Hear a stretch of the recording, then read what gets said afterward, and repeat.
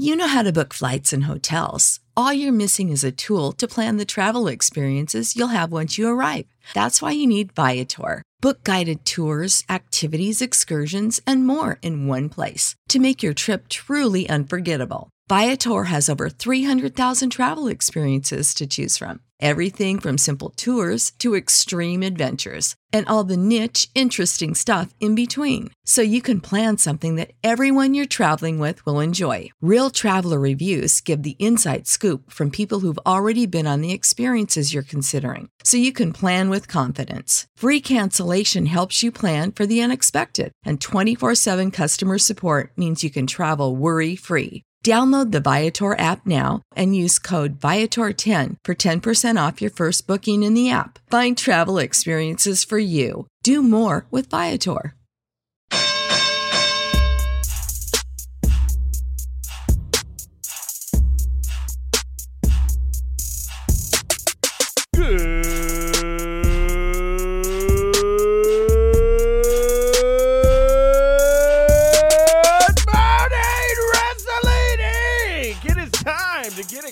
WrestleMania here and gone, like a plastic bag in the wind.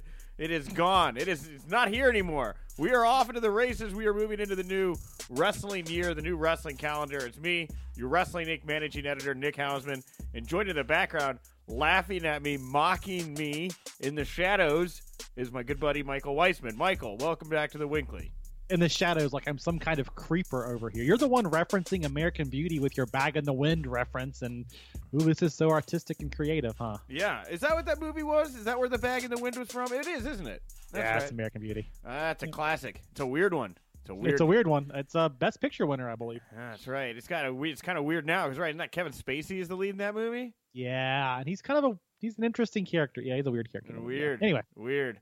All right. Well, this is veered quickly off the rails. Welcome to the first episode of the Winkley. Like I said, following WrestleMania, we got a lot to get to here today. The Superstar shakeup was just last night. We got all other kinds of news to get to as well. But we want to start the show off here today by sending out our regards to Vampiro. In the past 5 days, it's come out that Vampiro is battling Alzheimer's disease. Just wanted to send out our best to Vampiro, his friends, his family. We're thinking about you. I have a lot of fond Vampiro memories as a child of the 90s in WCW. And, of course, he's done a lot of great work here, most recently with Lucha Underground, I believe, as well. So just sending my best out to Vampiro. He was a spooky character in WCW, Vampiro was. Well, I think that's what's so interesting about Vampiro, and again, and thoughts and prayers with himself and his friends and family. But interesting, creepy character for WCW. But then what he's done outside of that, I mean, he obviously had done a lot before that, but just since then, you mentioned Lucha Underground, the commentary work he's done. Yep. He's a very well-rounded wrestling talent. Yeah, so very unfortunate to hear about his battle with Alzheimer's. We wish him and his family and friends well again. And on to the show here today. We got a bunch of news to get to here, but I got 2 interviews here later on the show as well. 2 well-known tag team wrestlers are going to be on the show here later. We got Marty Jannetty and Brian Knobbs. What a duo to start the week off here. That's awesome. Are they separate interviews or there's 2 different interviews? They are separate. Unfortunately, that would be great, wouldn't it? Wouldn't that be great? Unfortunately, I couldn't get them together. I got them separately, but yes, Marty. When I look at my list of what interviews are available and stuff, and I was like, ooh, both tag team specialists here. This is a good combo here, Marty Jannetty and Brian Knobbs. Well, it's very timely, too, with the call-ups to WWE last night and the burgeoning tag team division there on Raw. So I'm sure you guys had a lot to talk about. A lot to talk about. Interesting to hear where Marty's at in his life and his career. I'm sure you guys will all enjoy that. But Brian Knobbs, he is producing the Legends of Wrestling event this Saturday in Detroit. Go check it out. It's going to feature Bret Hart, Ric Flair, Hacksaw Jim Duggan, a whole host of other people. David Arquette's going to fight Ken Anderson. So you're going to hear all about that here from Knobbs. But if you're just, you're going to hear about it, you should go. You should go to Legends of Wrestling this Saturday in Detroit. Enjoy yourself. That's the only reason to go to Detroit, by the way, just for. Yeah, I don't want to look, you trashed Chicago the other day. I'm not going to have you saying Detroit is a city that is regrowing. It has taken parts of the city that were downtrodden. They've bought them out. They're turning into gardens and different facilities. I've seen wonderful photos out of Detroit. I love Chicago. I spent a week in New York. I would never live there. I could live in Chicago. Okay. I love Chicago. Yeah, I don't dislike New York, but y'all's crazy on the sidewalks. That's like the worst sidewalk behavior I've ever seen in my entire life was in New York. Yeah, that and the death leading pigeons who dive bomb you and try to murder you. So yeah, take your stuff. And if you're enjoying this show, guys, every Friday there's a video version of the Winkley, me and Raj Giri over on the Ringside Wrestling app. Go download the Ringside Wrestling app. We've already gotten really nice comments. We've only done 2 episodes of this. It's really just Raj and I for about 20 minutes talking the top stories of the week. And then we've been airing interviews that we get as well. Great reaction. I hope you guys enjoy it. Ringside Wrestling app. That's the place to go to get the Friday episode of the Winkley, the video episode of the Winkley. And I did tease an announcement here for today, and I'll come right out and say it's coming next Tuesday because I found out that my schedule for when I could make the announcement got pushed back a week. But it's a good announcement, and I'm looking forward to next Tuesday. I promise you, top of the show, big announcement. It's going to be great. It's going to be wonderful. All right. With that, Michael. Tune back in next week. Yes. All right. Wonderful. Petering off. Okay. With that, let's get to it here. Let's get to some news you can use. News that'll leave a bruise. Now, we're going to get to all the superstar shakeup and the Raw goings-on last night, but there was some news this morning, Michael, and that is that Vince McMahon is teasing the biggest acquisition in SmackDown Live history for tonight's show. Who's it going to be? Who's this acquisition? What do you think? The Miz is coming back, baby. Coming back to the blue brand. Nah, he looked too good on 24 Raw. hours later. Looked too good on Raw, bloodied and badass like that? Nah, no way. It's got to be either, I mean, Roman Reigns, right, jumps to mind, but would they advertise him as the biggest acquisition? So I think either Reigns or Brock Lesnar, right? Brock, I feel like Brock's going to go away here for a little bit. You know, Baron Corbin would make sense, right? Because, like, of the way that Vince McMahon has always seemed to, like, held up Baron Corbin, but I don't know. No. Maybe. No. Biggest acquisition in SmackDown Live is better than AJ Styles was back in the day. I don't know. You know who I think it is in the back of my head? I don't know or not, but I think it might be Gronkowski. I think it could be Gronk. Okay. So you're thinking outside the realm of typical wrestlers. Yeah. I mean, if this is going to be, I mean, if it's supposed to be an actual big, cool acquisition, I mean, Gronkowski would be pretty good, right? Or you know, long shot, probably not. Would be Conor McGregor would be the other one. I know he's got a couple legal dust-ups right now, but, you know, he's trying to, you know, stick it to the UFC right now. I could see him trying to finagle a deal with Vince. Sure. Well, I mean, we're in April right now, so we're, you know, what, May, June, July, August, September. We're about 6 months out from this Fox deal going into action, so I imagine they're going to start building up that roster from here on out.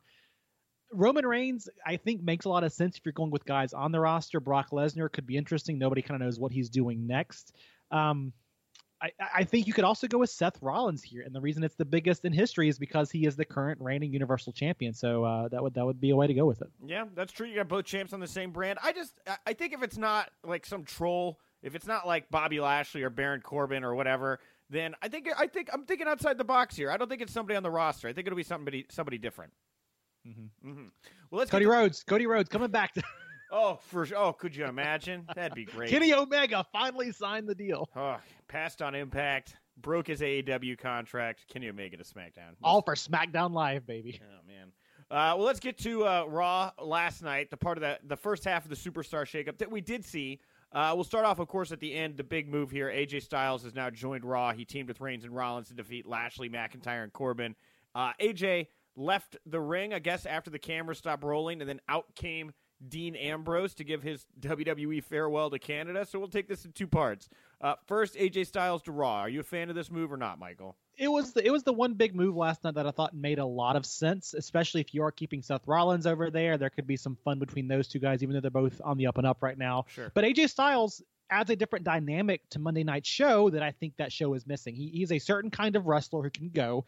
He was right at home in the blue brand, but the matchups that he can have on Raw now fascinate me from a variety of different perspectives, and I'd love to see them have a run with the Universal Championship. It's something different for him, so I like this move a lot. It was the one move that felt like a big deal last night. Yeah, I agree with that. You know, you got to have a couple big names move around here. For my money, and we'll get to them here in a little bit, but I thought Usos and Naomi was a big get for Raw as well. Or we get to them right now. I thought the Usos and Naomi were a big get for Raw. I've seen those three as really part of the core of SmackDown for a long time now. I mean, especially the Usos with the way they've just dominated in the tag division over on SmackDown.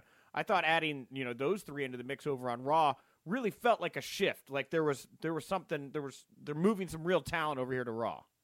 Yeah, I agree with that, but also they haven't done enough with the talent surrounding them to make me buy into it yet. What I mean by that is you take somebody like the Usos, right? Great tag team, right at home on SmackDown. To your point, a lot of talent there, but they had a potential feud with the Hardy Boys coming up, right? They had a lot of teams over there to fight with, and the Raw tag team division is in this weird spot where it's not real tag teams. It's kind of in disarray. Your tag team champs are a little bit of a joke team. I don't know that I'm convinced that the Usos are going to be used properly yet, so I'm holding off on that one. I like the Naomi edition. I hope it spotlights her more. I think there's some interesting things you could do with her and Alexa Bliss. We know where the women's tag team division is right now on Raw and where the belts are with two-belt Becky 2-belt. So, again, I think Naomi could be a great addition, but I got to see them do more with this women's division on Raw before I am 100% on board thinking this is a big deal. Okay, so much to tackle here. I feel like there's like 8 stories I need to talk about at once right now. Okay. I'll try to slow it down. I don't want to move too quickly past the fact that Dean Ambrose came out and gave his Canadian farewell speech. Still very weird that this man is still making appearances and they're dragging this out. Is it not? Was he paid for that speech? And they're advertising this Shield breakup story for WWE Network at 9:30 on Sunday night. They've done a whole special about them. This is crazy. This is too nice of a way to treat a guy who's leaving you potentially for another company. They're building him up on his way out to possible competition. That's not the way businessmen do it. I think we're going to get swerved here with Ambrose. Anyway, back on tracks here. You know, you brought up the Usos here. Who's the tag teams over there on Raw? Well, they beat Gable and Rude. Of course, Ricochet and Black were on the other side of that. You got the Revival, there as well. But, oh, boy, do we have a new addition to the tag team division of Raw. Have you heard of independent breakout sensation, the Viking Experience? I think I rode that at Disney World. It was Universal. No. It's the Viking Experience. Eric and Ivar. That's that TV show that came on Discovery, right? The Viking. No. Enough with the jokes. This is upsetting. Like even I had the same guttural reaction that everybody else did. First of all, I gotta call them still the War Raiders, aka War Machine. Both names way cooler than the Viking Experience. You got these guys coming out there, different names. Already felt weird, and also current NXT Tag Team Champions, when Ciampa and Gargano showed up, they had their belts. I don't know why these guys did not come out as the NXT Tag Team Champions. If you go to the WWE.com website, though, the NXT Champions have been updated to reflect their new name, the Viking Experience. So thank God. Thank you for that input, Mike. That's exactly what I wanted right there, was that bit of knowledge. It was weird to me, too, because like Ricochet and Black at TakeOver, they have this like emotional moment after they lose to the War Raiders, right? And they all hug, and there's all these backstage photos. They get called up. Well, guess what? The guys that beat you, they're getting called up anyway too. It caught me so off guard. I really don't even. I mean, I'm sure the matches will be good, like I said with the Usos, but it's so off guard. I don't know how I can like this right now. The way it came across. It seems it caught us off guard, but also completely unnecessary. Other teams have come up, like the Revival, with their NXT names, and it kind of has stuck. And why they went so kind of out of left field, I get it. Like War Raiders, not the most original name in the first place. Absolutely agree with that. But the Viking Experience, and again, I've said this before. Vince McMahon saw Game of Thrones Sunday night, or saw clips from Game of Thrones Sunday night, and he said, "You know what, Vikings? That's what we need more of here in the World Wrestling Entertainment." Very accurate. That's it. That's the gimmick. That's the gimmick right there. I mean, sure. Well, I mean, but you also pointed out that there's no Vikings in Game of Thrones. So I love this. If you read that WWE.com description, it says Ivar and Eric, whose gruff exteriors would look right at home beyond the wall in Game of Thrones, except those people are not Vikings; they're the Wildlings. Okay, there you go. They're very different. I'm so sorry that you got hot about this. You know who is a Viking is Edge on the show Vikings on the History Channel. Maybe this is our chance to bring. And then Christian does the fighting show, right? Night Fight. Good chance. Maybe bring him into it, That's the next team is the Night Fighters. I can't wait till they get called up. It's unfortunate because it's kind of a silly name, and it seems like a name solely focused on making these guys out to be Vikings instead of what they were before, which was just destructive monsters. Yeah. But they have a history of doing this with NXT tag teams who are really good, and they call them up and change their name and then make them something entirely different. We're the Agents of Pain lately, right? Where would all these great tag teams over time? Authors of Pain. Authors of Pain. Yes. Sorry. Authors of Pain. Where are all these great tag teams we've had called up who were great mainstays and main eventers in NXT? Where are they now? Well, I believe one half of the AOP is injured. I think it's Taka or Razor. I'm sorry. That's right. No, yeah. it's Razor Akam. So Sorry. somebody is injured. I think you are right about that. Yeah, that's where AOP's at. But the Revival, the way that they kind of got, booked, throughout their time on Raw, they did win the championship. I get that, but they were booked to lose a whole lot. We've just had a lot of tag teams who were very destructive in NXT get called up and kind of turn into these weird gimmicks who don't really matter. Yeah, very odd. I hate the name The Viking Experience, but, again, I keep reading, from different people on the interwebs that, there's the word war, and Vince and WWE don't like the word war on their television program. And it's like, come on, you did the Monday Night War. Like, you're synonymous with war. Your whole thing is men fighting. That's war, I don't know how you get around it. I don't know. You call them Vikings. I guess it's what they think of as being synonymous with war without actually calling it war, right? I suppose so. Back to some more talent being moved around here. Miz has now officially joined Raw. He immediately texted Shane, bloodied himself in the process. Looked like a badass here. I think they're gonna keep with the direction of Miz being a good guy. See how far they can take it over here on the Red brand. I think that's interesting because it seems like they are splitting up Shane McMahon, who was a SmackDown mainstay, from The Miz. But I guess with the McMahons kind of being in charge of everything, that maybe you don't have to go that direction. We can let this feud live on just a little bit longer through Money in the Bank. Yeah. The Miz being over here, I was not on board with this when I first saw it last night because I think he's such a great fit for SmackDown. Right. But Agreed. There are 3 hours of programming to fill on Raw. And if you think that Miz segments could occupy some of that and make it feel different, maybe I'm back on board with this a little bit more. I'm with you, man. I like Miz on SmackDown. I'm going to wait and see with how he does on Raw. But on SmackDown, there's always SmackDown's a much more action, athletic-driven show, and Miz is such a great foil to all those type competitors. And also, Miz and Miss airs right after SmackDown, right? That's your lead to their show is their SmackDown show. So I'll wait and see on this one. But I was with you. My gut was like, I don't know. I like Miz on SmackDown. Andrade and Zelina Vega, they moved to Raw. Andrade defeated Balor in a non-title match. Hopefully, it clicks. It just never really got going for him on SmackDown. I don't know if it's going to be any better for him over on Raw. It felt like he was always right on the cusp of kind of having a breakout moment on SmackDown. Great matches with Rey Mysterio that did not culminate in anything. Maybe this feud with Balor will go somewhere. Maybe he will be a future Intercontinental Champion. I don't like Finn losing here, but I guess it makes sense to make your new guy kind of look strong in his debut. So I love him. He's a great talent. Glad they paired him back up with Zelina Vega. This could be good for him, hopefully. Yeah. And speaking of Rey Mysterio, Rey will be joining Andrade over on Monday nights. He's also moved to Raw.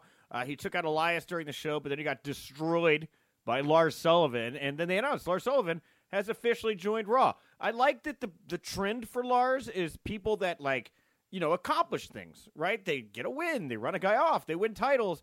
Lars always takes your moment. He just beats you down. I'm kind of digging the path of destruction for Lars Sullivan. It makes him look strong. I mean, he is getting some of that heat behind him he needs. How do you think Lacey Evans did here in her first outing on Monday Night Raw? She's officially joined the Raw roster, and she defeated Natalya after jaw-jacking with her and Becky. Well, she earned a spot for the WWE Raw Women's or a title shot at the WWE Women's Championship, right? That's right. Yeah, she did. Mm-hmm. She was fine. I think that we've seen more of her, and I don't know a whole lot about her history, backstory, all of that jazz, where she comes from. She was maybe a little bit nervous at times. I sensed how it came across on TV. Nothing looked particularly bad to me with her in-ring stuff, but that wasn't a particularly exciting match either. So yeah, I thought the same way. I thought it was just a little slowly paced. I mean, I know they're probably holding stuff out for pay-per-view or whatever, but a lot of rest holds, I thought, in the Lacey match. But, she's been getting heat with Becky the past couple weeks. I'm sure these two will work well together. Hopefully they can click a little better on a pay-per-view platform match-wise. EC3, he's now officially added to Raw. He got squashed by Braun Strowman here. I absolutely hated this. It was like the most liked, retweeted tweet I've done in forever. It was just like, this is dumb. Why is this happening? What's going on in here? What's your theory of the situation? He's got to have something going on backstage, right? I mean, Why else would you take a guy that's got this look, got this star potential, this much charisma, and do this to him week after week? They barely show him, and then when they do bring him out, he gets squashed. And I know some people will say, well, that's just Braun Strowman. They're making Braun look good. EC3 is kind of a heel anyway, so you don't need to do anything with him. But the Raw audience has no reason to get behind this guy whatsoever. And in fact, EC3 looks rather puny by what little action he's been able to take since coming to Raw. So yeah, I hate it. I hate it, and I don't know why you would do it unless you have a bone to pick with him, and in which case I feel bad for EC3. He's a great talent. Yeah, and I think back to the dark match for SmackDown after Mania last week was EC3 with Drake Maverick taking on Luke Harper, and Luke won that match. And I actually got to watch like EC3 and Drake work together as a unit. Drake was managing EC3, and I just thought they worked really well together. I was surprised to see EC3 out there without Drake by his side. I mean, they obviously just like abandoned Drake as the manager. They've abandoned all hope. I felt, I don't know. The Drake thing I think is a great idea. It would be really smart to pair them up, but why is EC3 being so misused right now when he didn't even, he could have been your NXT champion at some point. They didn't get a chance to go there with him. So I thought bringing him up to the main roster, they must have big plans for him, but that is not the case apparently. And maybe it's building to like Ethan, like digging down and realizing something, like he's too obsessed with his body, and he cuts a great promo and he gets back into the mix. But I'll hold my breath on that one for now. We'll see. Best case scenario, I would hope. Eric Young was added to Raw via graphic. Is that what? Okay, thank you. I figured I had skipped it because I always start Raw a little bit late and I fast forward through commercials, and I was like, maybe I missed this at some point. So how was he added in actually? I saw a tweet that had where it was like from WWE, and it's like already from SmackDown to Raw, and it had like 8 people in it, and one of them was Eric Young, and so we were all like, all right, well, we are now led to believe Eric Young has joined Raw, which seems to be the case. Now today, Killian Dane hopped on Twitter and like thanked Alexander Wolf and Eric Young for the time, saying how much he's enjoyed being Insanity. It seems like this faction is done. I don't know what's going to happen here with Wolf and Dane. It's unfortunate. I always felt like they have been so misused or underused since coming to the main roster. Sanity was a great faction that had such big potential.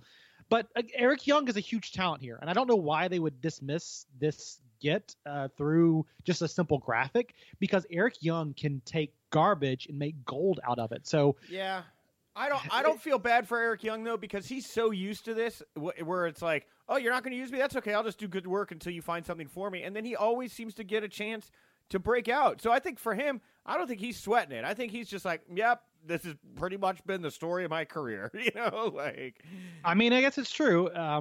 But for them to bring him over, my question always is, do they actually have plans for this guy, or are they just trying to move pieces around to make it seem like they're doing something, create motion to make it look like you're working? Hey, I hope Eric Young gets a chance to be Eric Young on Raw, a little bit more of the goofy Eric Young. They could use a comedy character right over on Raw at the moment. He'd be great at that. As far as Wolf and Dane, they're suitable as a tag team. I don't know if you repackage them. Killian Dane kind of has that look I feel like would fit in the cult of Daniel Bryan right now. He was another guy that kind of, just like Eric Rowan, what do you do with this guy? I could see the cult of Daniel Bryan expanding possibly, maybe with both. Who knows? They're gentle souls. They were Insanity.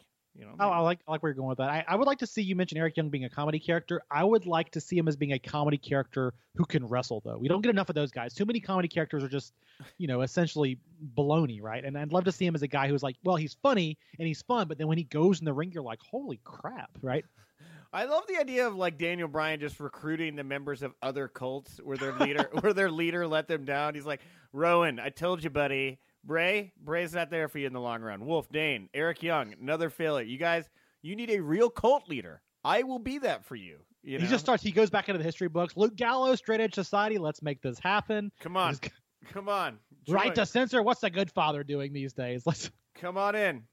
Charles Wright, jump on the train. Jump on the Ho train. Come on. Let's get a part of it. And lastly, your Cedric Alexander has moved from 205 Live to Raw. I guess we'll wait and see here what happens with Cedric on Raw. That could go any which way of Sunday, in my opinion. All right. Now, there was a other bit of news here on Raw, and that is that Naomi, which we talked about, joined Raw. She tagged with Bayley to pick up a victory over the Iconics, which opens up to our second big story of the day, Michael. Why is Naomi tagging with Bayley, and why does it mean something that they picked up a victory over the Iconics? Are you ready for this story, Michael? Yes, I have been ready for the story. I almost led with this, and I was like, no, we got to lead with the shakeup.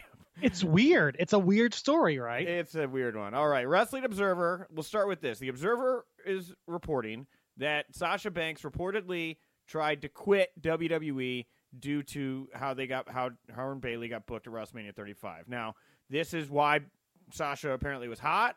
This is why she canceled on the William D. Williams show, pissing off everyone off there. Sasha was reportedly under the impression that WWE would be giving them a chance to have a strong run with the titles, to bring credibility to the new belts, establish them as serious titles, and then the decision was made to go with the Iconics as champions, a team that some say, I would guess them, will make the titles feel more of a gimmick comedy belt duo there. Now, Sasha has been given a few weeks by WWE to think things over. Now, Pro Wrestling Sheet is reporting on top of this that Bayley and Sasha were reportedly lying on the floor of the locker room at MetLife Stadium on Sunday, loudly making it known they were unhappy about dropping the titles. It was also noted that they made a similar scene back at the WWE hotel, a story which Ryan Satin has gone on to defend. Now, Sasha Banks is no longer following WWE or Vince McMahon on Twitter, but we can't confirm that she ever was. We didn't get to see the before or after, but she's not following them. But she is now following AEW, Cody, the Bucks, Chris Jericho, Kenny Omega. She tweeted and then deleted the following: "If you only knew, you mocks," and it was hashtag Raw, hashtag SmackDown. PW Insiders reporting that Sasha was not backstage at Raw, and Corey Graves noted on commentary during Bayley and Naomi's match against the Iconics that Sasha Banks has lost her ball and quit the game. It's a lot. That's everything. That's all of the Sasha Banks news from the last 5 days. I condensed it all there. Michael, what's your take on what's going on with Sasha? You left out two of the most important hashtags on that Sasha Banks tweet. She also hashtagged not only NXT UK, but Progress and Evolve, both which kind of fall under the WWE umbrella these days. Right. So strange things afoot here with Sasha Banks. Obviously, if you are a fan of the sport and you watch Sasha Banks and Bayley lose the titles to the Iconics, it felt like a weird change. We all thought Sasha Banks and Bayley would kind of bring some prestige to these titles, that they might have a lengthy run with them, especially since they are new championships. So for them to lose them so quickly to a tag team that's not been much of a team really as far as wrestling goes was strange at WrestleMania. And all that being said, the fact that WWE addressed Sasha Banks' strange behaviors, these stories came out over the weekend. You kind of figured WWE would just sweep it under the rug, ignore it for a few days. The fact that they went out of their way to address it on Raw last night with the Graves commentary about she took her. I mean, Michael Cole alluded to it, why Bayley was teaming with somebody different, but Graves went out of his way to say she lost her ball and quit the game. Now, he's a heel, so of course he's going to say something negative about a good women's wrestler, right? A person who is on the up and up. But the fact that they were encouraged to do this, obviously they were encouraged to do this by somebody backstage, presumably Vince McMahon, is so bizarre unless they're really trying to stick it to her, or number two, that this is all part of some kind of elaborate work. The fact that Banks went out of her way to unfollow WWE, but also Vince McMahon, we all know Vince McMahon does not manage his own Twitter. There's no way in the world that happens, right?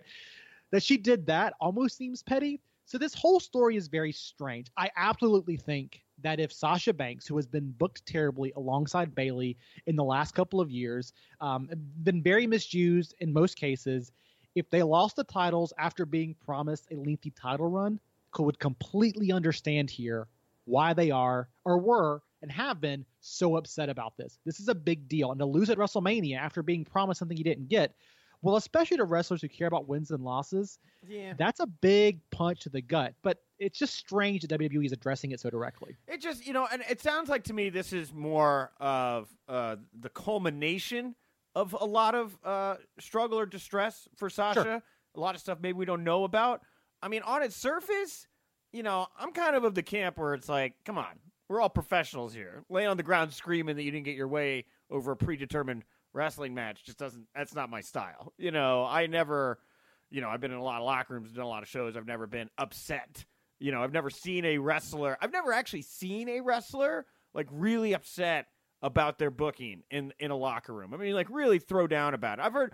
I've heard a couple stories from some guys, some promoters who have dealt with wrestlers who got upset over booking and like no-showed or were behind closed doors, a little worse. but I've never outwardly seen anybody complaining to the level I'm hearing about in these reports about their booking. And that to me, it's just kind of like, I get it. You're unhappy, but again, this is theater. You don't get mad if you're Macbeth that you die at the end of the play. Macbeth, there's Macbeth something different here, though, Nick. I don't know. No, there's something different though, and the thing is, here is it feels like for the first time in a long time, and how long this lasts, who knows? But there are opportunities outside of WWE to both have your cake and eat it too. Yeah. Are you unhappy with the way you're being booked creatively or how you're being used? Go somewhere else. Not only that, they're going to pay you well. You don't have to take indie pay, which has gotten better. Don't get me wrong, but you don't have to take indie pay to get that satisfaction anymore. What are you gonna do? Break your contract, though? I mean, I don't know how much longer Sasha has in her contract. You you can't just drop everything and leave. You get sued. So again, it's like you're there. It's theater. I get it. I get why you would be unhappy or feel like maybe you're losing out on revenue from merchandise or whatever if you're not top of the card or wearing the titles or something like that. There's certainly a case to be made for that.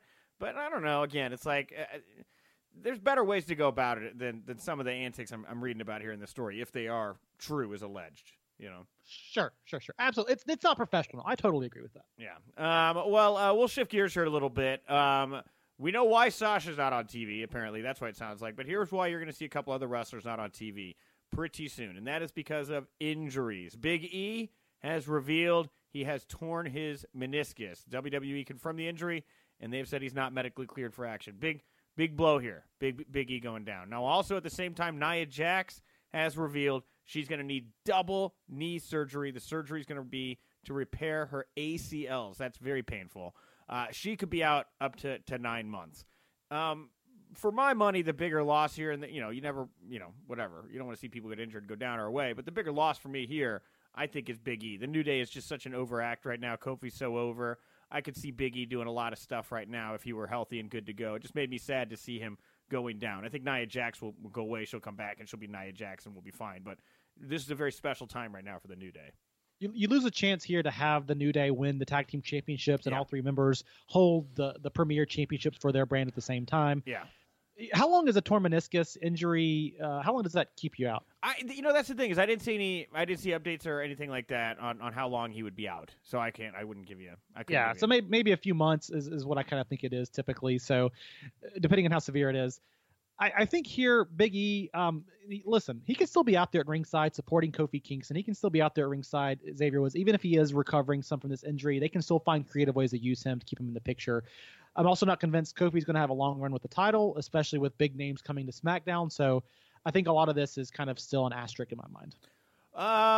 Yes, and somebody else that's not going to be on TV here pretty soon is going to be Ronda Rousey. She looks like she's going to be gone for a while here. Rumors of her leaving to start a family appear to be true as she shared an Instagram photo with her husband, Travis Brown, that included the hashtag impregnation vacation. I did not see this until you just mentioned it on the air. Ronda Rousey's kind of lost her mind here in the past month or so and started doing some really goofy stuff that I'm actually kind of digging. She did for April Fool's Day, they released a sax tape. Did you see that? No, I did not see this. It's just her playing the saxophone around her husband, like a toy saxophone for half an hour. It's freaking ridiculous. Oh, it's pretty good. Have you hashtagged impregnation vacation on Twitter? Is this a real thing or is it just her?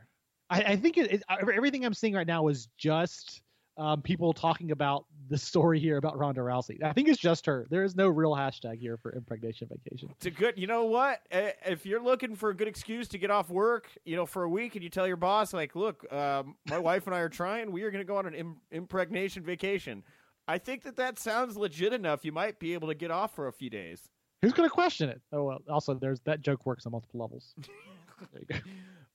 Bit of WrestleMania news here. We still have Mania news, even though it's well over now. Wrestling Observer reporting that Brock Lesnar and Paul Heyman pushed for Brock's Mania match to go first rather than the semi-main event because they felt like it was going to get a bigger reaction later in the show. They thought the crowd would be dead. And guess what? I think they were right. We all were dead. It was a cool way to start Mania, too. I actually loved it. It was 2.5 minutes, boom, bang, in, out. Seth Rollins up. Everybody's going crazy. I thought it was a good way to start the show. You knew what was going on last. I love to see championships go on last, but for this case, it made a lot of sense. Yeah, I dug it. It was a good call. Good call. Good call from Paul Heyman there. Pro Wrestling Sheet reporting that the Road Dogg may be taking the backstage role that Arn Anderson held for WWE live events as he has stepped down as the co-lead writer for WWE SmackDown. There's also a chance he could get a shot doing commentary here, it looks like. So they're going to try to find a way to keep Road Dogg in the mix. I like Road Dogg. I mean, his intro is like classic and stuff. I don't know that I want to listen to Road Dogg do commentary. I feel like he could get distracting, a little jokey. He is. He's a little bit of that jokey era. I think a backstage role like Arn Anderson would be perfect for him. Mm-hmm. People like to pile on SmackDown. You see why there was always that push and pull of good episodes and bad episodes now, I guess. So I'm glad Road Dogg's going to stick around, though. We also got on Raw a new creepy vignette for, I guess, it looks like Bray Wyatt. They've been doing the Buzzard one the past couple weeks. Now we've got a whole creepy children's toy room, and there's this creepy, I'm going to guess, Sister Abigail puppet that moves its eyes around. And look, Michael, I'm not going to hedge words here. I love this. I think it's great. I think it's awesome. I think if there's any character that could get away with puppetry in a fun, inventive, creepy way, it would be Bray Wyatt. And I say bring it on. I'll go full Labyrinth with it. I love it. It's really the first one, the Buzzard, gets me a little bit because it looks a little bit too fake once he starts laughing and he coughs, which is strange. I dug the second one though. The toys, the dollhouse, the final doll that's like straight out of Saw. Bray Wyatt needs something, and this is an interesting route to go. Again, it feels like Vince McMahon this time saw Chucky instead of Game of Thrones and stole that idea, so we're going that direction there. But they can make it work, and I like how creepy it feels. Again, it feels fresh and new for Bray Wyatt. I freaking love it. More creepy puppets from Bray Wyatt. I'll give it away tomorrow on the show. I'm going to have David Arquette as one of the interviews, and I talked to him about the creepy doll he gave Ric Flair for his birthday. And I'm almost sad that it's not on the show so that I can't pair these two things together. But you're going to get to hear David Arquette talk about creepy puppets on the show tomorrow. It's great. Are they going to sell can we get some like toy line coming out of this from Bray Wyatt? Creepy puppets, toy line, dolls, something like that? Yeah. I mean, sure. Yeah. I'll buy them. I was watching Pawn Stars earlier, and they were talking about how WWE has like more licensing material and agreements or whatever than like any other company possibly like ever in history or something like that. Like it's just it's like insane how many they have. So anyway, NXT's Dominic Dijakovic deleted his Twitter account after controversially tweeting the following, as well as tagging Donald Trump, Justin Trudeau, and Mexican President Andrés Manuel López Obrador. Here's what he tweeted. He said, "This continent has everything backwards. This is a diseased environment that breeds impurity. The streets are almost as filthy as the inhabitants. I would know. I've lived the majority of my life here. I owe it to myself and my family to purify this wasteland." What a maniac. Now, right? Did you know that? Did you know? No. He deleted that, and then he completely deleted Twitter after that. Yeah, a little too close to the line there, buddy. Like, I get wanting to be a heel, but I think he may have straight up crossed it with that one. I mean, you're going to get some attention from that, just not the right kind. You're going to get a little Secret Service attention as well. No. Wrong kind of attention. Yikes. AEW news. We'll wrap it up here before we get to the interviews with some AEW news. The Wrap reporting that Turner is in advanced talks with AEW for a weekly TV show that would likely air on NXT. It was noted that the deal is definitely not signed and the talks are pretty complex, but not imminent. It is not a sure thing that AEW is going to be presented at the Turner upfronts. Now, Turner also has its Bleacher Report Live platform, and it would be a sensible outpost for additional sports entertainment overflow. So if they wanted to do a half-hour show or an hour show that's not part of the 2-hour show on TNT, that's where they could drop it and help fill out Turner's Bleacher Report Live platform. An AEW TV show, as noted in the same article here, may not necessarily also be year-round, suggesting there could be an off-season for AEW here. ProWrestling.net is also reporting that Showtime could also be in the running as a possible home for AEW. Now, I hear the Showtime thing, but for my money, this TNT thing, it all seems so obvious. I feel like this is where they're going. If anything, the only real thing that I took away from this that sounded different is the idea of an offseason, which I would applaud them for. I know that's something that's been buzzed about for a while, and I think if you launched with the intention of doing like a 3 months offseason, it would be fine, and I don't think the fans would be upset at all. This is a big deal because it harkens back to WCW, right? And that's why this feels special. It is not just they are signing a TV deal. They are signing a TV deal with a network that allowed WCW to compete with and at certain points conquer WWF and Vince McMahon. So this is very unique. It makes a lot of sense. You know, this idea that it could be presented at the upfront seems very imminent, but that it may not be possibly makes sense, or that could just be contract posturing. You know, either way, I like this a lot, and it would make AEW feel even more special. Do they? Because it almost felt like at one point that could happen, but that's such a long shot. There's no way TNT or TBS would get back into deal with them. So interesting, though. I wonder what the expectations are here for AEW. Do they have certain ratings goals? Are they realistic? You know, you can't just say they're going to get WWE numbers because they're on a mainstream cable network, right? Impact and Spike tried that. AEW's got to be able to deliver something, and I'm assuming Turner knows that live sports broadcasts do give them a leg up. But this offseason idea too, right? It kind of creates some desire for your product if you take a few months off and then fans are clamoring for it when it comes back in. You get season premiere numbers, things like that. So I like all of this. Showtime feels a little bit more kind of niche here, and so it might make sense for pay-per-views, but not for weekly TV. Yeah, and you know, I know personally because like the World Arm Wrestling League is now, I think, owned or mostly owned by Turner, and they do their content for the Bleacher Report Live platform. I know that Turner is hell-bent on getting that thing up and running and making it very viable, and they're trying to do a big tent strategy of including as many sports as possible. I mean, that's why they've got the arm wrestling, and they've got basketball connections. They haven't really filled that pro wrestling void as part of their Bleacher Report Live app yet. So I think that I just think there's a lot of reasons that this is going to happen. I think it's going to be a good thing. And, you know, look, if they can get to it pretty quick here, come to an agreement, October sounds like when they would be starting off on Tuesday nights, most likely. That gives them, you know, 6 months, 5-6 months to have their guys out on other Turner shows, making appearances, promoting this, hyping it, putting materials together. I mean, that's a lot of time to build interest in this thing rolling into a Tuesday night slot. And I think that it was our good buddy Levi Margolin who was looking at the numbers and found out that if they were to meet the current Tuesday night expectations for TNT, it would be like 1.4 million viewers or above, which I think they can do. Yeah, they could. And again, numbers will be a little bit more generous in the fall because who knows what's going to happen with the streaming networks. But all of TV is dying, so let's bring on some live TV to help boost it up a little bit. And last two bits here from AEW. Cody Rhodes is going to face Darby Allin at AEW's Fighter Fest, which is the Fighter Fest promo that Kenny Omega releases. One of my favorite things in pro wrestling right now. Go find it if you haven't seen it. But yeah, Cody's going to face Darby Allin at AEW's Fighter Fest, and AEW's officially announced their third show, Fight for the Fallen. It's going to take place in Daly's Place Amphitheater at the TIA Bank Field, 7:30 p.m. Eastern on Saturday, July 13th. All proceeds from the gate will benefit Jacksonville's Victim Assistance Advisory Council, which coordinates cooperative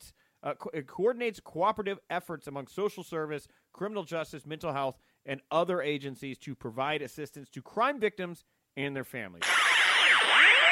At this time, it is my pleasure to welcome to the show a former WWE Intercontinental and Tag Team Champion. He's going to be appearing at Farley Con Comic Book Expo in East Ridge, Tennessee, this Saturday, April 13th. It's the one and only Marty Jannetty. Marty, thank you so much for taking the time to chat with me. MJ in the house. But I'm nervous, bro. Nervous? Why are you nervous? East Ridge. Where's that? That's right by Chattanooga? I have no idea. You're the one appearing. I haven't been to Tennessee since I was like 8. Yeah. Where you at? I'm in Chicago. I feel like I'm interviewing you. Where you at? That's fine. Yeah, I'm living in Chicago. I grew up in Texas. No, it's not about me, Marty. Yeah, it's about you. You're a Chicago boy. Remember Stone Park up north there by Rosemont Horizon? Sure. Well, now it's the Rosemont. It's the now it's the Allstate Arena. Yeah. Oh, they still got it. Okay. Mm-hmm. Because don't they got the one downtown where Michael Jordan made it famous? United Center. Yeah, United Center. Yeah. Yep. We also have the UIC Pavilion. That's got a lot of pro wrestling history. Oh, yeah? Mm-hmm. Mm-hmm. Well, Marty, you are somebody I've wanted to talk with for a long time. You're hard to get interviewed. You don't do a whole lot of this stuff. So I guess. Well, yeah, go ahead. And the reason for that is because I got a book we're working on. It should be done next month. Really? But they tell me limit. because they don't want the book material out. Yeah. So tell me a little bit. I didn't know you had a book coming out. Tell me about. Did you write it yourself, or do you have a ghostwriter? How'd this come about? Hell no, bro. I started, but I got ADHD to the max, and I'll write like 2 sentences, and it's like, man, where's the girl? And that's been a problem with my career. Girl crazy. Mm-hmm. And they called us the Rockers, and one of the reasons was, and Vince is good about this, he picks out your personality and then gives you a character that's right there at it. Which is great because you're going to be able to do that good, because it's your own personality with the volume turned way up. Yeah. You know what I mean? Yeah. And so being a rocker my whole life, it means, and I hate to say this, I hope your fans and followers don't get mad, but the sex, drugs, and rock and roll. I'm older now, so now we just leave out the sex. No, I was just kidding. the drugs. Yeah. We leave that out now. Yeah. Anyway. Yeah, you kind of infamously party pretty hard, Marty. Accidentally. Now, so that's one of the things I hear from people is they always want to know just how are you doing? I mean, mentally, physically, how are you holding up these days? I'm having a problem with my ankles, and bro, it's a hard adjustment from being a world-class athlete to having the gimp, and some days I have to use a crutch, like I just did this week. I guess you were up there this weekend for WrestleMania. Mm-hmm. I was. Yeah, and bro, I get my fans, excuse me, and some friends and stuff via Facebook. Hey, y'all look me up on Facebook, and Twitter, but I'm still learning Twitter. And when you got so much to do, it's so hard to keep up with more than one site. Yeah. And stay with Facebook because that's I know how to navigate on that one. Sure. Twitter's still messing me up. Instagram's still messing me up. But I've seen some like this last week in Japan. There was people, and that's the thing about WrestleMania. They come in from everywhere. And so you get to see your Japan people, your Germany people, your London people, or England, UK. You get to see everybody. Yeah. And now with this injury, I'm embarrassed because I don't want to say no names. I'll say a couple, but when I look at guys that were my time frame, the '80s, like Iron Sheik, he's in a wheelchair. Yeah. One other one of the boys, I'll say it because I'm saying it respectfully. Duke the Dumpster Drozy, remember him? Oh yeah. He's got from his knee down. He's got a titanium, stick leg. He does great with it, but I guess the point is seeing all my other boys in front of people like that. Well, for me alone, I see that and it hurts my feelings because I don't want to see them like that. Yeah. And so I can only think what fans must think when they see us like that. Yeah. So it's like, gosh. And mine's only a gimp. I can get it fixed. I don't have health insurance, so it's going to cost me a little bit. But and I got it. I could do it now, but then I'll be broke. And if I don't make no money after that, well, where am I going to eat? Yeah. Well, and I guess that's the thing is, you talk about, people seeing those guys in that condition. People, worry about wrestlers as they're aging and things like that. Have you done anything to, make improvements in your life, make sure that you can maintain a longer quality of life? Are you making any steps in that direction? Trying, but it's so hard when you got self-doubt. And my dad once told me this. He goes, if you ain't got self-respect, it don't matter what you got, you ain't got nothing. And it's hard to respect yourself when you can't walk like. Again, it's coming from a world-class athlete. Yeah. We did all that. Now I can't even walk out to the trash can to put the trash out. I got to let it smell up the house before I finally do. It's hard, bro. It's a hard adjustment. Yeah. Have you talked to, I know DDP is one of those guys that's like really helped a lot of the guys, turn it around. Yeah, and I love him to death. Yeah. I'm not gonna say nothing negative, but there was a couple of negative things. Did So no. Okay. So not talking to Dallas about maybe hopping on the yoga train or anything like that. Well, we did, and his response was not one I liked.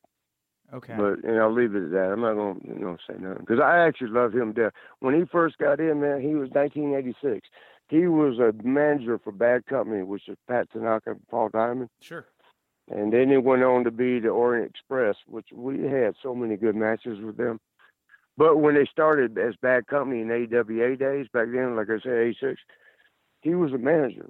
And, man, I loved him to death. He's so cool and stuff. But he just, he was goal-oriented, I'll give him that. Yeah. And yeah, I'm going to leave it alone because I don't want to say nothing negative. Sure, I just bring it up because, you tell the story about how hard it is for you to take out the garbage and things like that.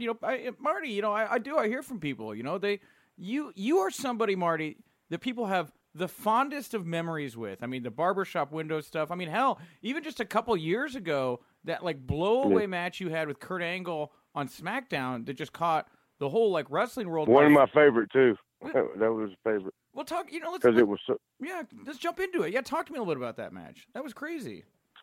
Well, and actually, we did the Rocker reunion the night before, right, on Raw. That was SmackDown. Mm-hmm. They called me up and said, "Hey, would you be interested in this?" Like, hell yeah!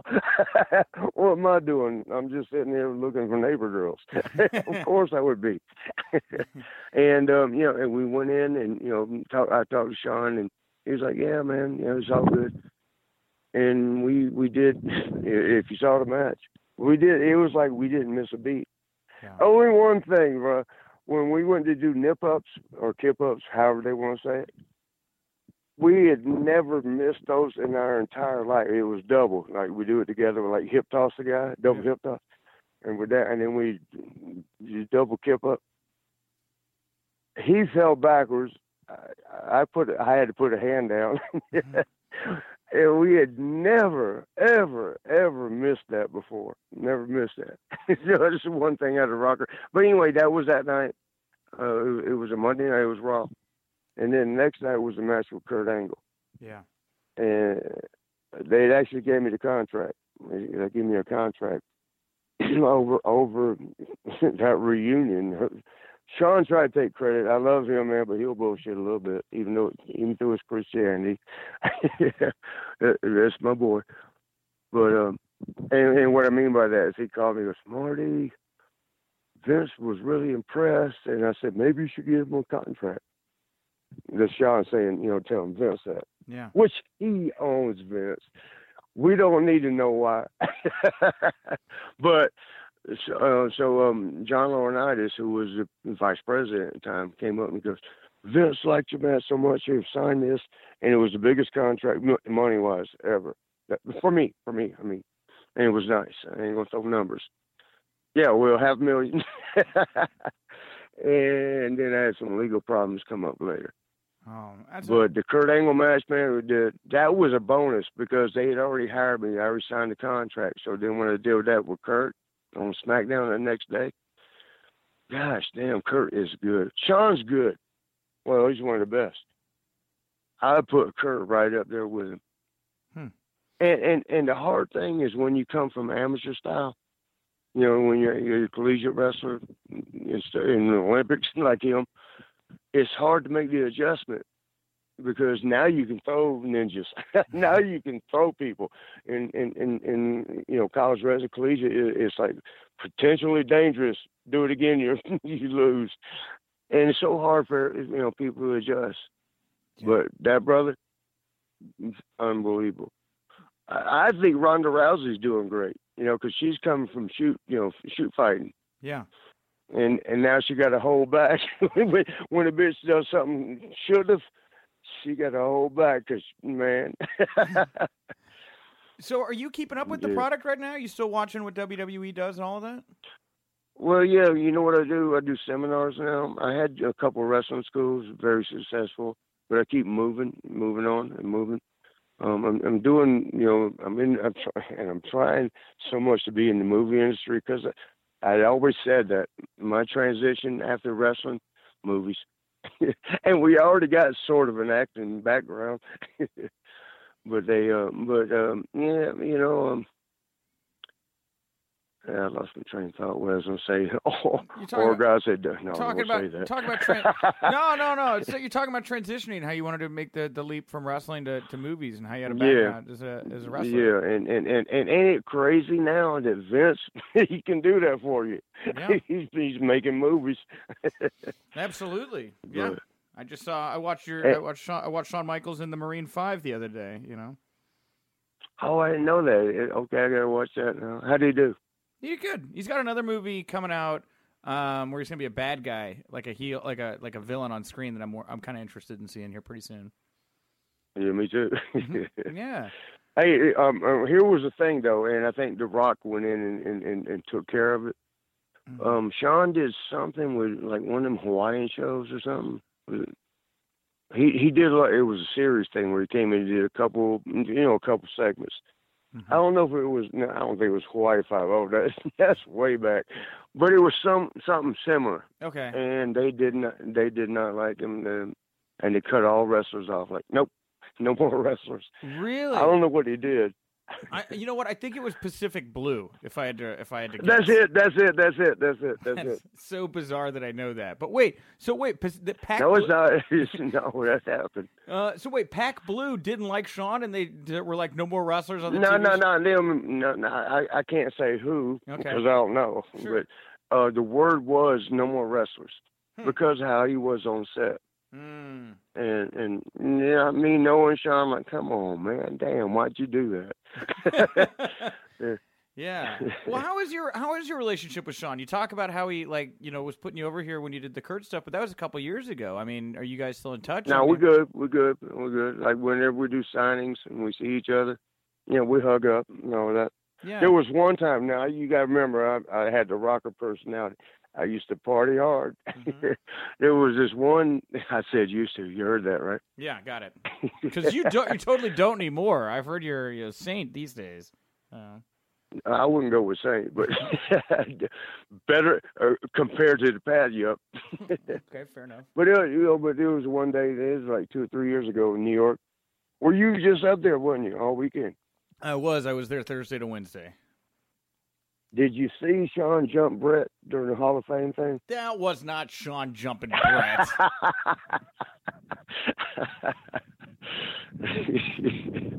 we all thought if it wasn't Sean, he was up to it.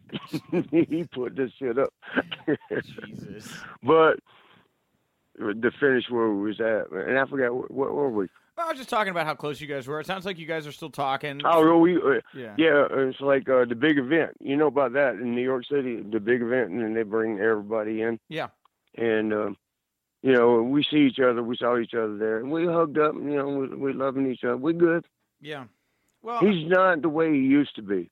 He used to be excuse my language. He used to be a dick.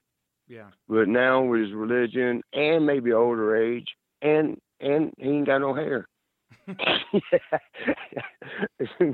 don't know what, but he's different. He's good now. Good. Well, yeah, I mean, and that's all you can do. Yeah, is like a guy because of what they become. And it's interesting because you talk about Sean and Vince being so close, and how Sean has he's still part of WWE, he's training, doing all that. He has that spot there. But did you see the John Oliver piece from like a week and a half ago that he did talk about? I heard about it. I didn't see it, but somebody sent me like this link to it. Okay. And yeah. And see, I really hate it. Hold on 1 second. Yeah, it'll only be a second. That's fine. 'Cause I'm laying out. I gotta get some sun because we got the FarleyCon this weekend. Yes. In Chattanooga. Yes. All right, hold on. Gotta look good for FarleyCon. I can still kind of talk. That's fine. Yeah, FarleyCon, right. East Ridge, Tennessee, April 13th. Got it. Okay, back in it. Yeah, here we are. Sorry. But what were we saying? Because it was kind of important. Well, I was asking you if you had seen the John Oliver piece, and you said that you'd been sent a link about it. Here's what I can explain to people, and man, however many people hear this now, I'm hoping my attorneys don't go, damn it, why'd you do that? Yeah. But it's true, and I ain't trying to be non-truthful even with a lawsuit. Because I told them, and they said, no, you're not being untrue. But I'm in a lawsuit against WWE. So there's not going to be there can't be Hall of Fame. There can't, even though it's working out real good right now, because Shawn just went in twice, Brett's been in twice, Flair's been in twice. Shawn would be the only three-timer as the Rockers. And everybody's telling me next year, behave.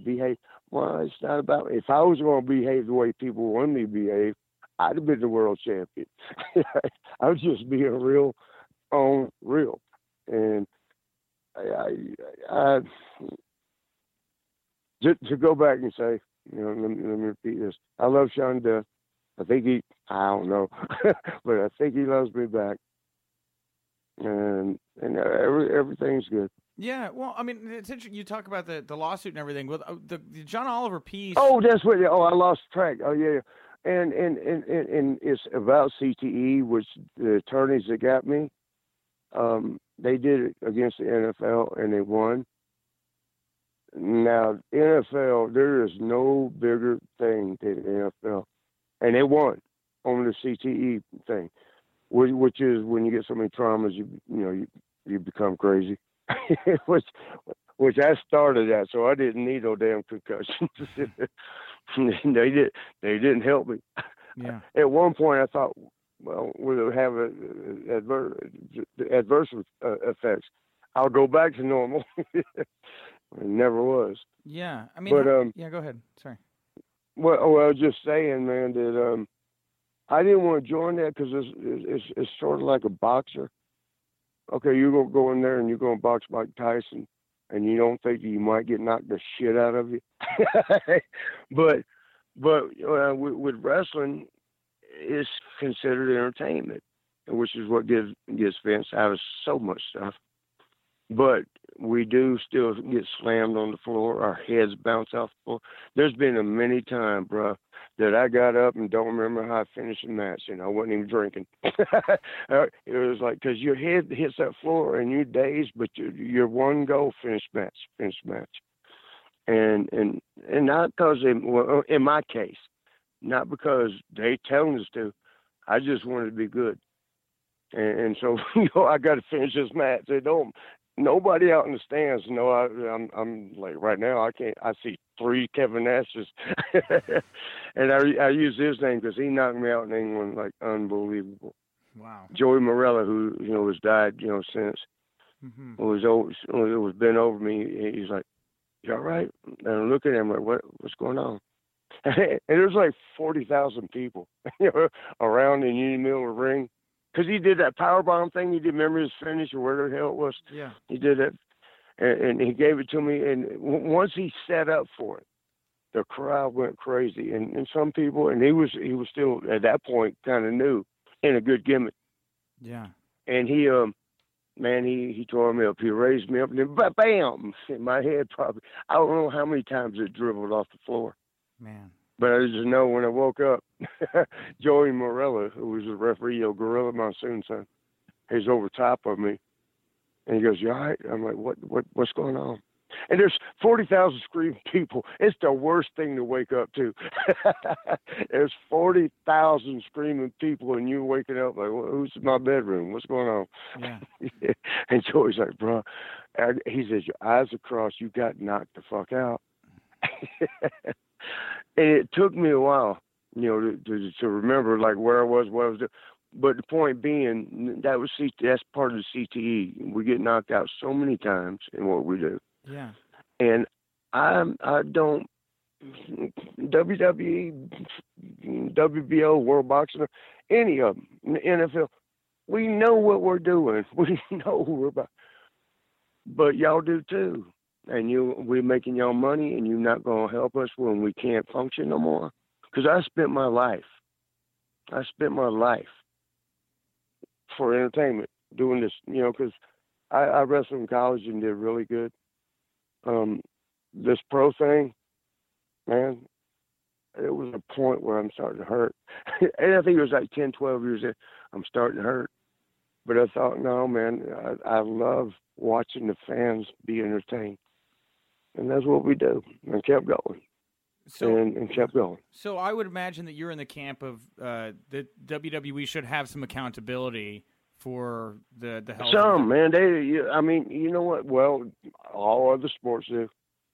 Yeah. And you remember it was WWF, then WWE, now just World Entertainment.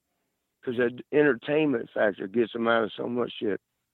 Mm-hmm. And I don't even care about any of that. What I care about now is I'm walking through life fucked up, and they're still making money on me because we get royalty checks. And they send it itemized, like where they made it from and all that. I'm looking at the thing and, okay, you made $1 million last quarter and you can't spend $40,000 to get my damn ankles fixed. And I've said this before, and I'm going to say it again. They also, after the Benoit thing, then that's the only reason they did it. Then they started that wellness program where if you had a drug problem, Sonny came through there like a dozen times. Scott Hall came through more than that. Jake Snake came through there more than that. I didn't need to go through there. I was taking so many pain pills to kill the pain. Because when you're a high-class athlete, not separating and saying we're better than anybody, but everybody doesn't do what we do every day. They don't get bounced off concrete floors. You don't jog 3 or 4 miles every day. You don't work out in the gym 2 or 3 hours every day to be in the position to be good at what you do.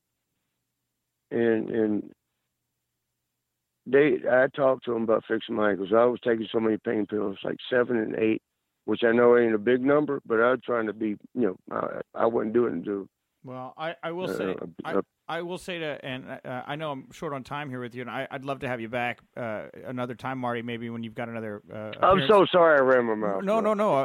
You've said a lot. You've had a lot of really insightful things to say, actually. Yeah, there was a lot in there. but I'm probably gonna have my attorneys call. Go, God damn. I will say, I interviewed Joey Janela about a month ago. And I know that you and Joey, you were the main event of Joey Janela's spring break, a couple of years ago. Yeah, I love him, man, but he finished me off.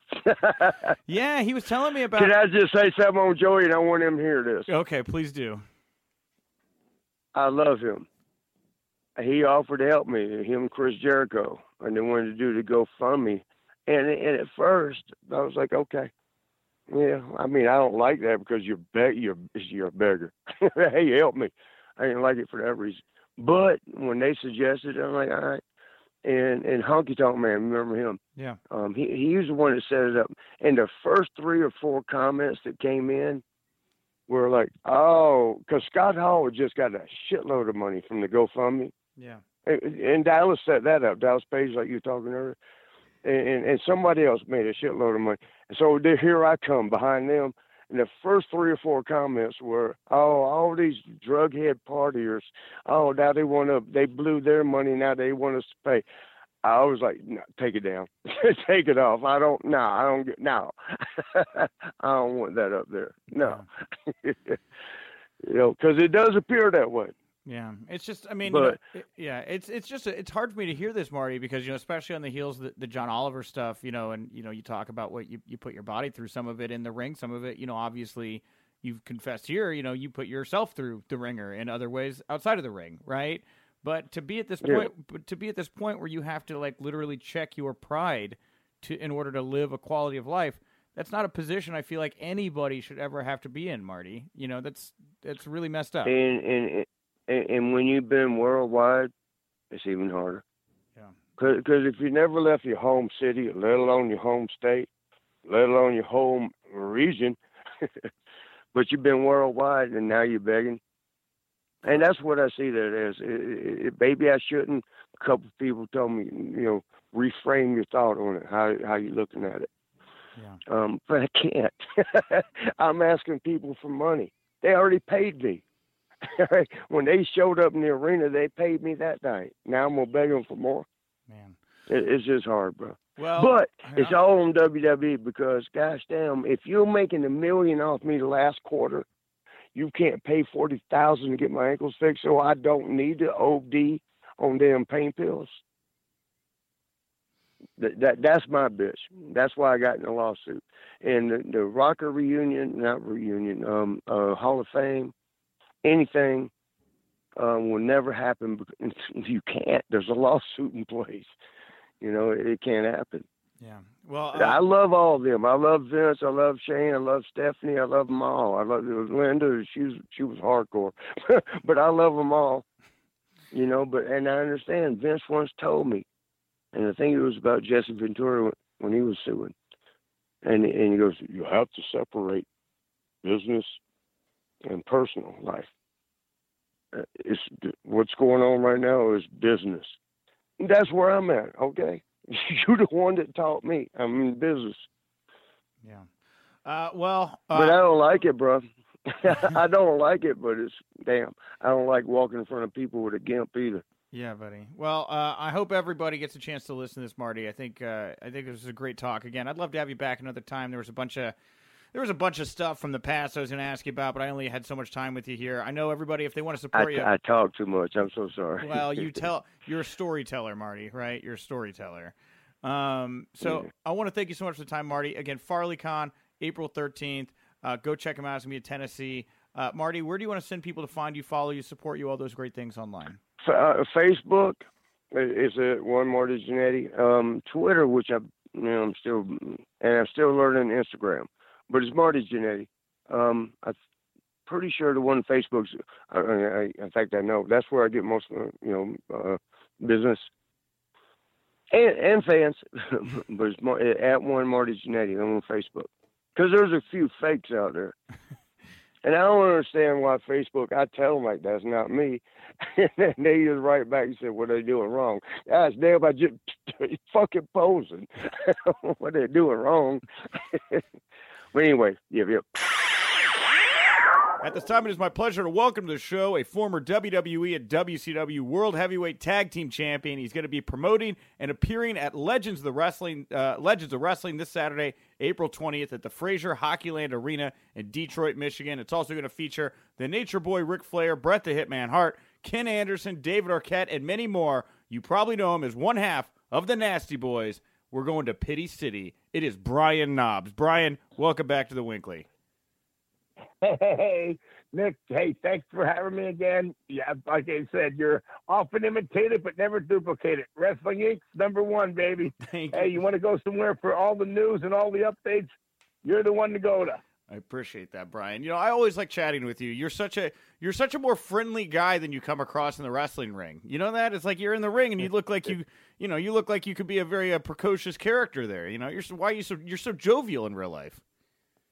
It's so funny that you say that, because it took being on Hogan Knows Best and his daughter's show, Brooke Knows Best, the people to see the funny side of the Nasty Boy. Like, oh man, he's not always, hey, I'm taking you to Nastyville, I'm going to give you Pity City. He actually is pretty funny on the, in his normal life. Yeah. Well, it's so crazy because, a lot of people know you obviously as Brian Knobbs, one half of the Nasty Boys, but like you're a businessman as well. I mean, you produce these Legends of Wrestling events. These are huge events. Tell me about what you're most excited about for this upcoming LOW show in Detroit. Well, you know what? Last year we sold it out, and this year it's their second one they're having.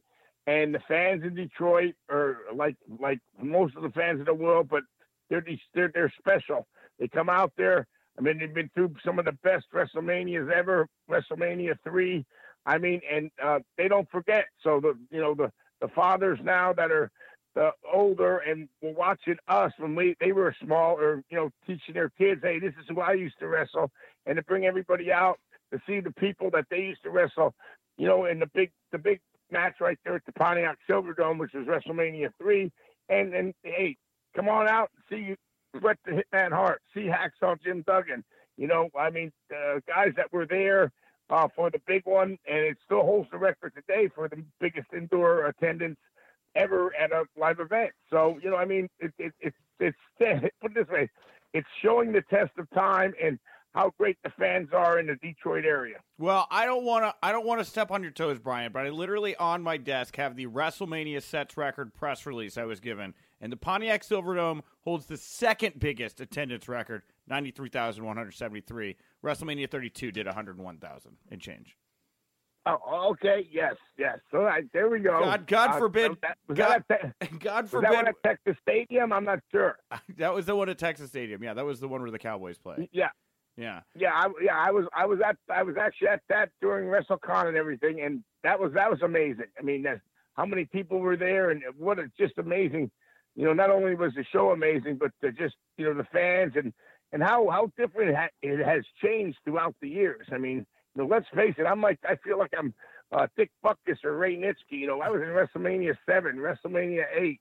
We were supposed to be in WrestleMania 9, but things happened that we got bumped out of that position. But it was all good. We were still there. That was at Caesar's Palace. Yeah. But there's nothing like being at WrestleMania. That's the Super Bowl of our sport.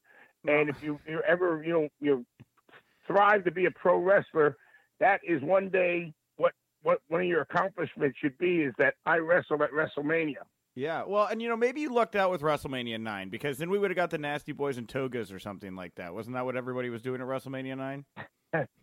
Oh yeah, but we were supposed to go against Money Inc. So we got pushed to the side there because Hulk came back with Brutus, and they came in and were the baby faces in that match. And that's when we finally turned baby face against Jimmy Hart and Ted DiBiase and the IRS, and we had a little program going with them, and things happen the way they do. But it ended up that it was Brutus and Hulkster going against Money Inc., and they actually beat them for the belt. So yeah, and then Hulk would go on to win the world title, right, in the main event. He took Bret Hart's place or something like that. Yeah, against Yokozuna. Yeah. Man, yes.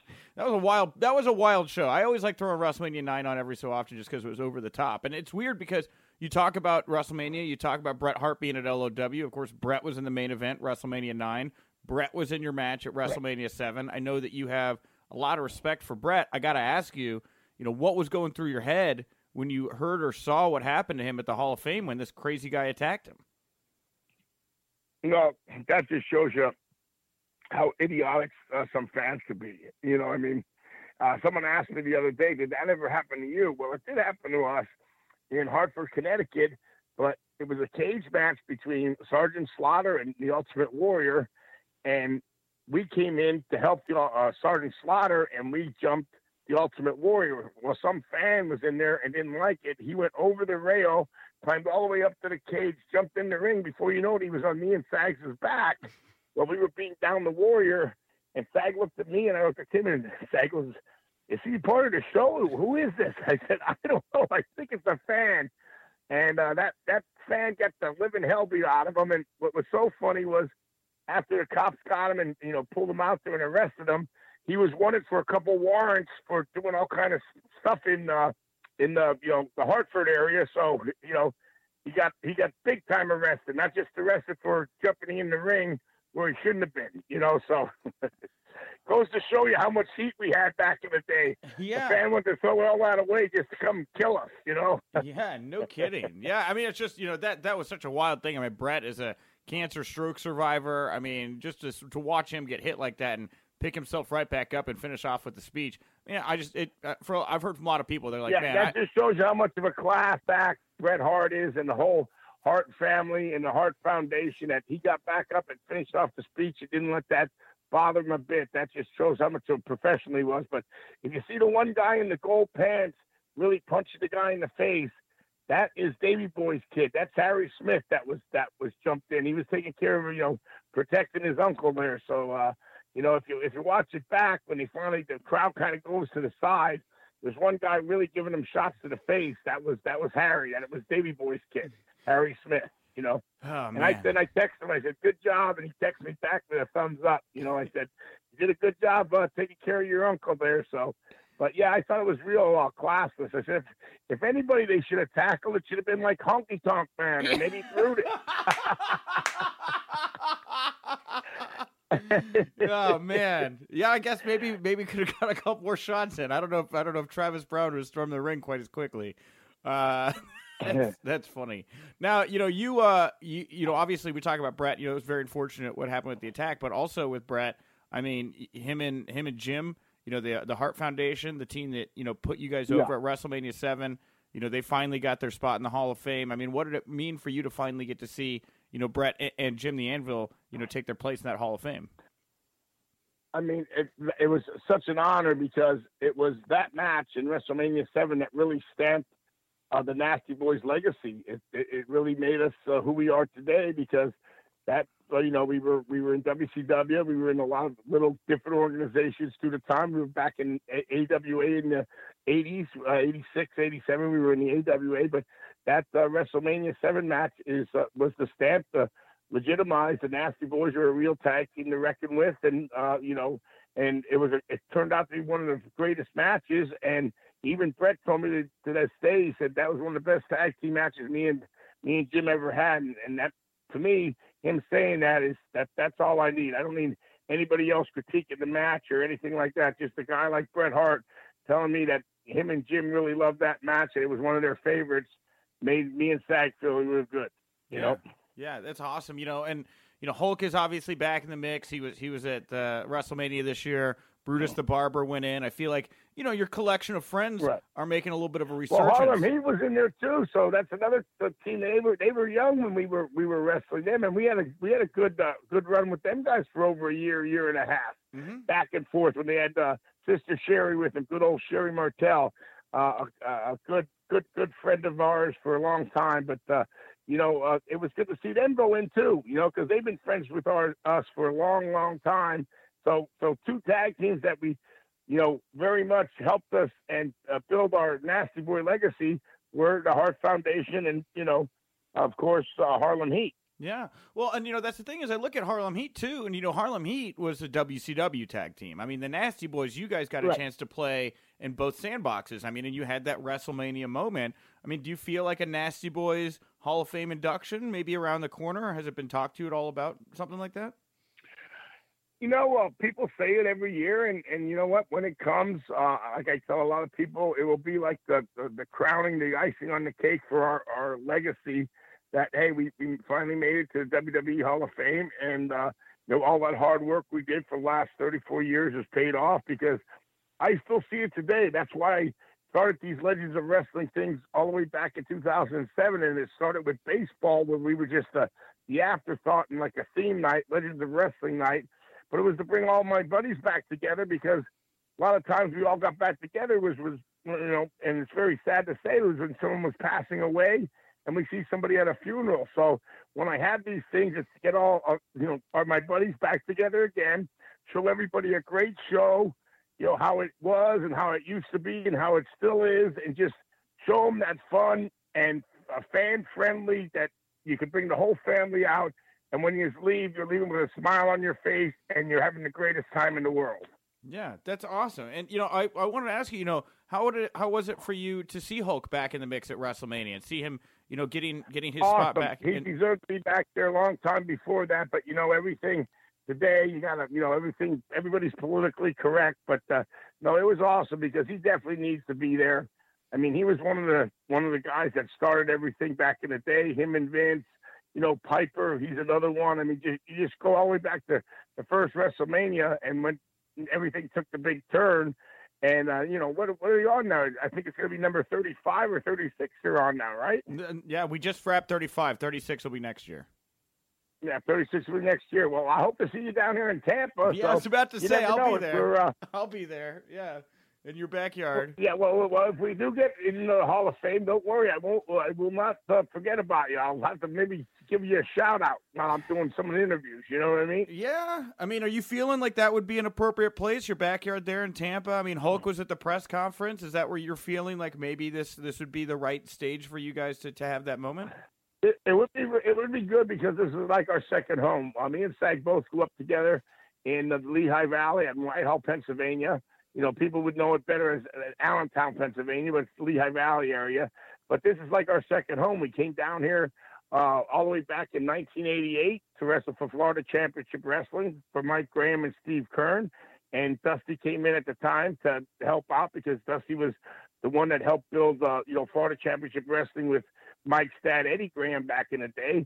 And Dusty took us in as like a mentor.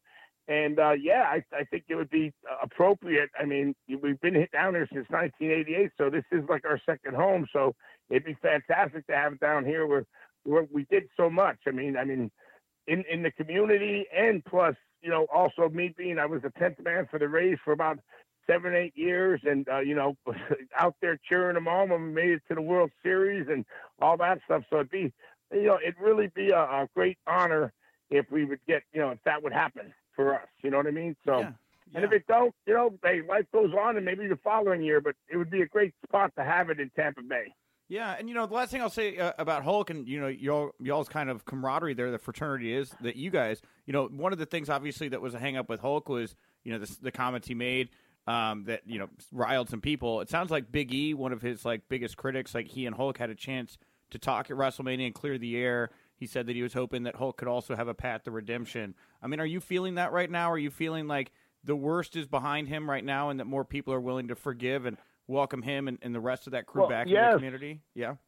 Yes, I think a lot of things are taken out of proportion, and things that shouldn't even have been taped, and nobody should ever say that word. I mean, it's disrespectful, and it's beyond disrespectful. It's just hurtful and horrifying for even use that. But so a lot of people make mistakes, and you're given second chances for a reason, and definitely Hulk has always been the guy to do everything he can for Make-A-Wish kids. For nobody knows how much he does, and anybody that really knows him, including if you talk to Booker T or Ron Simmons or any of the guys that grew up with him, even Butch Reed, them guys will tell you, hey man, he's a true blue great guy, and there ain't a racist bone in his body.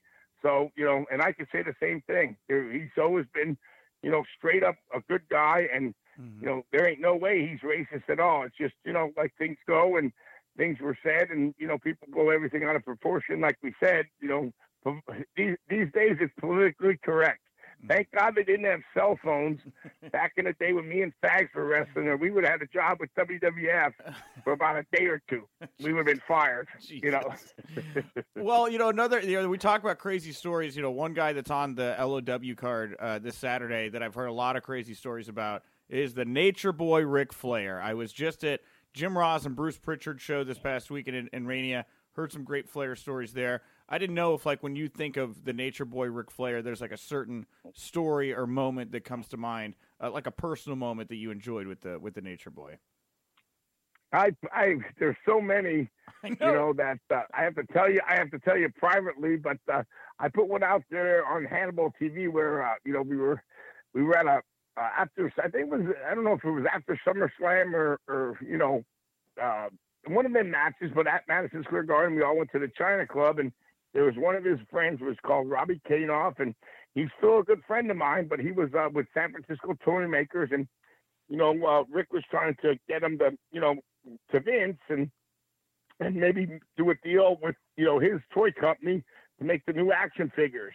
And this guy he's small, but he was obnoxious. He called himself Jewish Lightning, and he had a 3-piece suit on, and it was me, Hulk, and Beefcake, and Vince, and Hulkster, and Sag, and we're all around all around just talking to each other. And the guy kept popping in for about 30 minutes. Hey, I'm Jewish Lightning, doing his shtick, and he had some cocktails in him. So me and Sag proceeded to rip his 3-piece suit off and left him there in his underwear. And then after Vince left, then Rick came up to me and cut a promo on me and came back and then threw $5 in my face and started paintbrushing me like a bitch and said, hey, for $5, fat boy, I kicked your ass. And before I knew it, Sag was over the table grabbing Rick, and oh God, all kind of pandemonium blew out there. And then they kicked, because we were with Hulk, they kicked Rick out of the club, and Rick left his, at the time, I think it was either the silver or platinum card, American Express, and he left it there, and he got charged for everything, the tables that were broke, any glasses, and the bill was like $5,000, and Rick got charged for everything. So Rick goes, stop telling them stories about me. After I told that story, Rick texted me, goes, stop telling them stories about me. But it was kind of funny because we were all having a good time, and then, afterwards I said, I apologize to you. How many times now, Rick? I said, I'm sorry, we shouldn't have did that, but we were having fun at the time, but it was all in good fun. And Back in the day, no grudges were really held. You know, it was, you know, that happened, and the next day or two we're back drinking again and having a good time in another town in another city, you know. Man, you know, that's the thing that's interesting now, because, like, Rick can't drink because his body, you know, like, went into shock or whatever with all of his organs. How different is it now to interact with Ric Flair now that he's not a drinker partier type? The same. Yeah. The same. Because I'm in that situation, too. Okay. I had to slow down my you know, you can only live the life of a Rolling Stone for so long, and it catches up to you, let me tell you. You know, unless you're as rich as Keith Richards and can get blood transfusions every year, you can't go around, you know, your body gets older, you got to watch yourself, and, you know, it takes a real horrifying experience like Rick went through, and myself, I went through something like that also, where I had to slow down, and you know, I could drink beers every now and again, but I do not drink anywhere like I used to, and I, you know, kind of slowed down everything, and, you know, as everybody always knows, oh, Nasty Boys are having a good time, and we're always out there going crazy and that, and I did that for, 30-some years, and even before I was in wrestling, so, you know, I finally had to take a toll and say, hey, you know, well, what do I want to do here? I want to be around for a while. So, you know, if I want to keep going down this path, this is what's going to happen. And I probably won't be here no more. Or, you know, take the high road and say, hey, you know, smarten up and, you know, live your life the way you're going to live it. But at least you'll be around and you're still telling the stories and you're still having fun. You don't need alcohol and all that other crap to have a good time, because you are you and Ric Flair's Ric Flair. So, you know, it's the same thing. When you're around them, Rick tells the best stories in the world. He's one of my greatest friends, along with Hulk, and they're just good people. And I'm proud to say that, you know, some of the top, they call GOATs, greatest of all times, are real good friends of mine. You know, there's of course Rick, there's Hulk, there's Bret Hart. I mean, Stone Cold, The Rock. I mean, you know, they're all doing their thing. So, I mean, you know what I mean? But they're all really good friends of mine. I could talk to them and call them anytime. They'll always give me advice, and they're always there. They're true friends of mine, and that's hard to say around some people. And like I told someone else the other day, I said, you know, I grew up over half my life with these guys. I grew up with these guys. As us going down the road together and working our butts off and going 300 days a year. And we were together most of the times. We were together with them more than we were our families. So, you know, there's a special bond there in the wrestling world, and a special fraternity of brothers, and you'll never lose that. I mean, that's what's so great about this Legends of Wrestling thing. I started back in 2007. It keeps on getting bigger, and, you know, this show in Detroit is going to be awesome. Last year, they really came out, and we sold it out, and everybody had such a good time. And rarely do you ever get, after you know, an event like that, there's always some haters out there social media wise, but you know, there wasn't. Everybody came back and said, please, if you have a chance, go see the Legends of Wrestling that comes to your town. And like I said, we're still doing stuff with Major League Baseball. We got our foot last year in with the NHL. We also did the NFL already. I mean, we're doing a lot of the major league sports as theme nights, and plus we're doing casinos, and you know, it's getting bigger. But you know, I still want to stay just like it always is and should be, is a good house show, and a thank you to the fans, because without the fans we wouldn't be here, and that's what it's all about. And that is what Legends of Wrestling is all about, us saying thank you to you guys, and you guys coming out and us giving you one last hurrah of, you know, what we used to do back in the day, and what we used to do very good for a lot of days, a lot of years, and you know, and everybody has fun doing, you know, when they come out. So that's what the main thing is a fan friendly, really good time. Well, you talk about fan friendly, you talk about legends. There's a name in the mix here at Legends of Wrestling that I thought was kind of unique and stands out, and that's David Arquette. He's right now, I feel like, rehabbing his image in the pro wrestling community after being a joke for so long. What do you make of David Arquette's resurgence in pro wrestling, and why this match with Ken Anderson? I mean, these guys are going at each other like crazy on social media.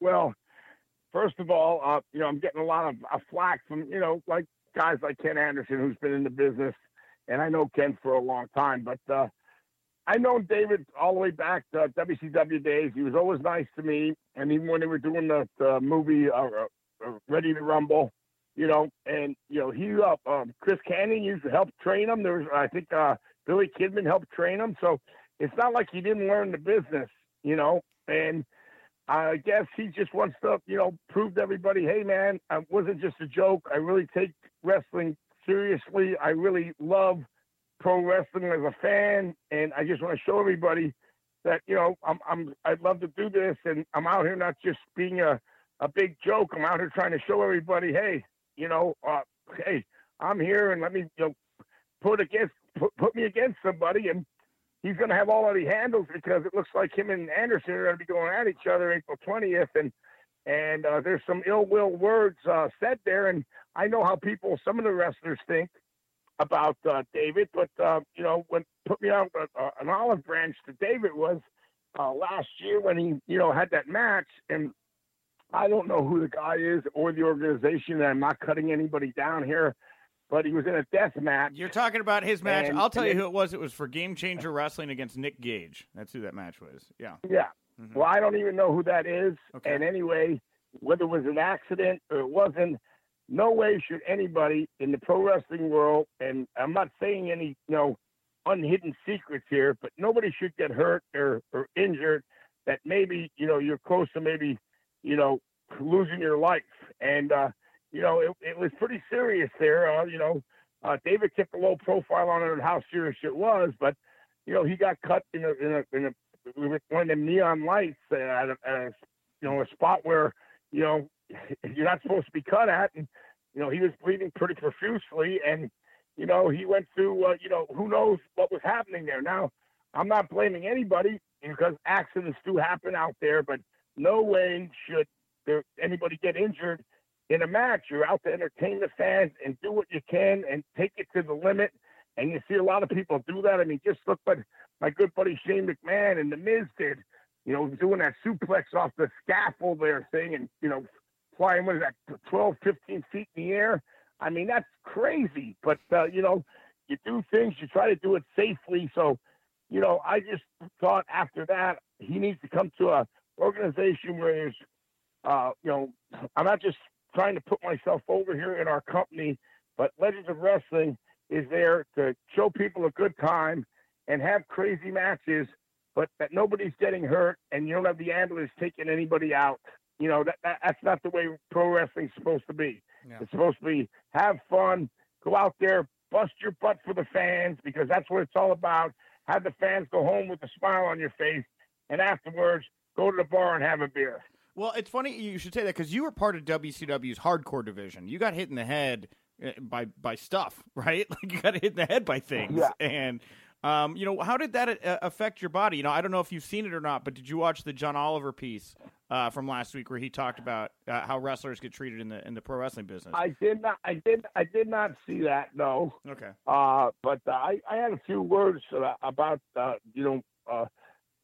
after me and Fit were going at each other and we loved each other, man. And Fit's he's one of the toughest SOBs I know. Fit Finley, that is. Mm-hmm. And I threw him through a table and this is when everything was selling out.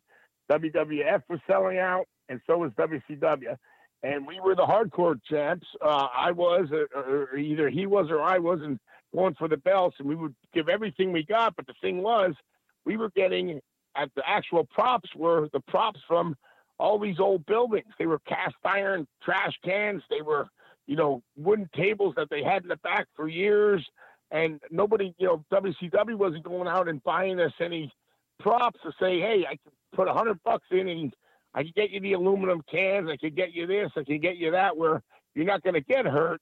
You know what I mean? But no, we were actually scooting up stuff every day. We got there early, me and Fit, and find out different stuff that we could use. And on this one particular match we had, I'm not sure where it was. I don't know if it was in Tupelo, but sold out crowd. And the day before, we had a plywood table, and I threw him through it, and it was plywood, so he didn't break it. So the next day, he was so in his mind to go through the table. Well, when I threw him through the table, I had it propped in the corner. He went through like a cannonball, and all I saw was like a shot of a cannonball. And here the top of it was made with Formica, and it cut them all up. And the one got him bad, and it looked like somebody took a hatchet and almost cut off his leg. I mean, right from his knee on below, it was just hanging there. And he kicked the table off and said, "Knobs, I'm hurt."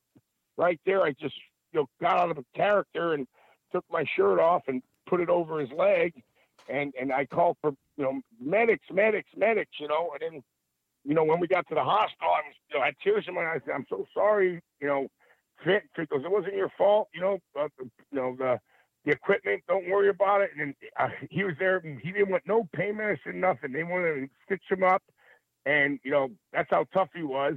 And he had drop foot for a long time. And then even after that, he went back in the ring with WWE many years after that, when he came back for a little run there.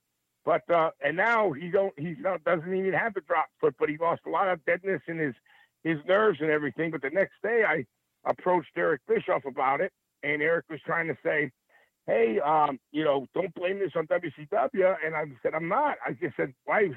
It's stupid. Why, for the money they were making at the time, they wouldn't take, $100 extra to go buy us the right equipment we could use to go out and show the people a great match without killing each other." You know what I mean? Because let me tell you, you get hit over the head with a cast iron trash can. It ain't like an aluminum trash can. You feel it, So who knows how many concussions I had through the years, but I'm not complaining. I signed up for this business, and this business wasn't supposed to be, this is this is that. No, you're going out there. We work stiff. Fit always works stiff, but the Nasty Boys always work stiff, and that's the way we worked, and that's the way we liked working. And against the Steiners, the LOD, same thing.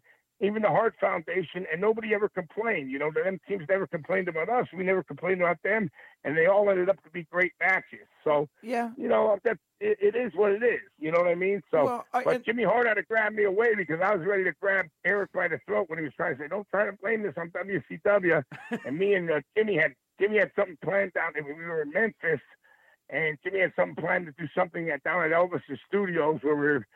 Some gimmick that they were filming us down there for, and he grabbed me out of there just in time. Eric Ryan got strung up by his neck.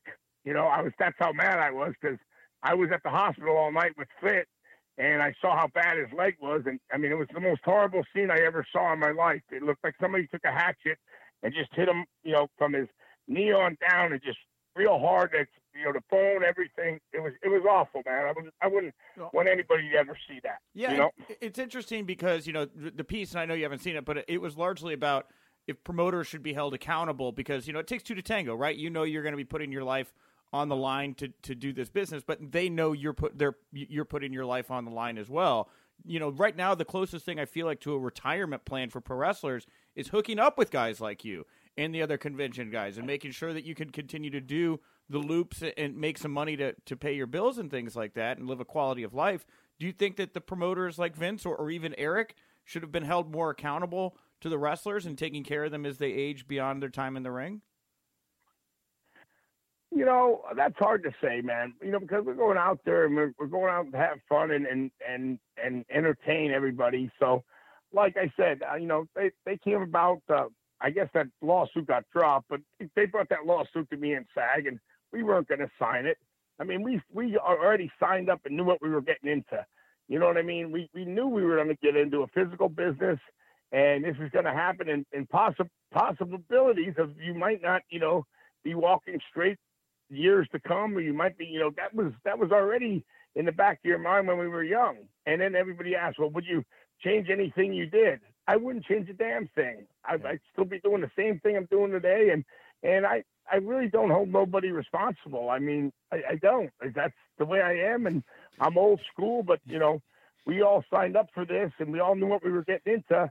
So what are you supposed to do now? Now, after all these years, well, you should have did this better, and let's sue you and get money out of you for this. That's not the Nasty Boys gig. It never was. We love doing this business because we love pro wrestling. We love entertaining the fans, and that's what Legends of Wrestling is all about. Not that I'm saying we don't have insurance now and we take care of the guys way better than we used to be getting taken care of. But that's the difference. That's what, I know throughout the years now. Hey, man, I'm going to take care of my buddy. I'm owner of this company, and I'm going to make sure that when everybody comes out here, everybody gets treated right. Everybody gets treated. We get a nice hotel. Afterwards, we all have a good time, and it's like getting together again, like I said, without being on the other side of it, which I've been to way too much lately, of going to, to somebody's funeral or something if somebody passed away.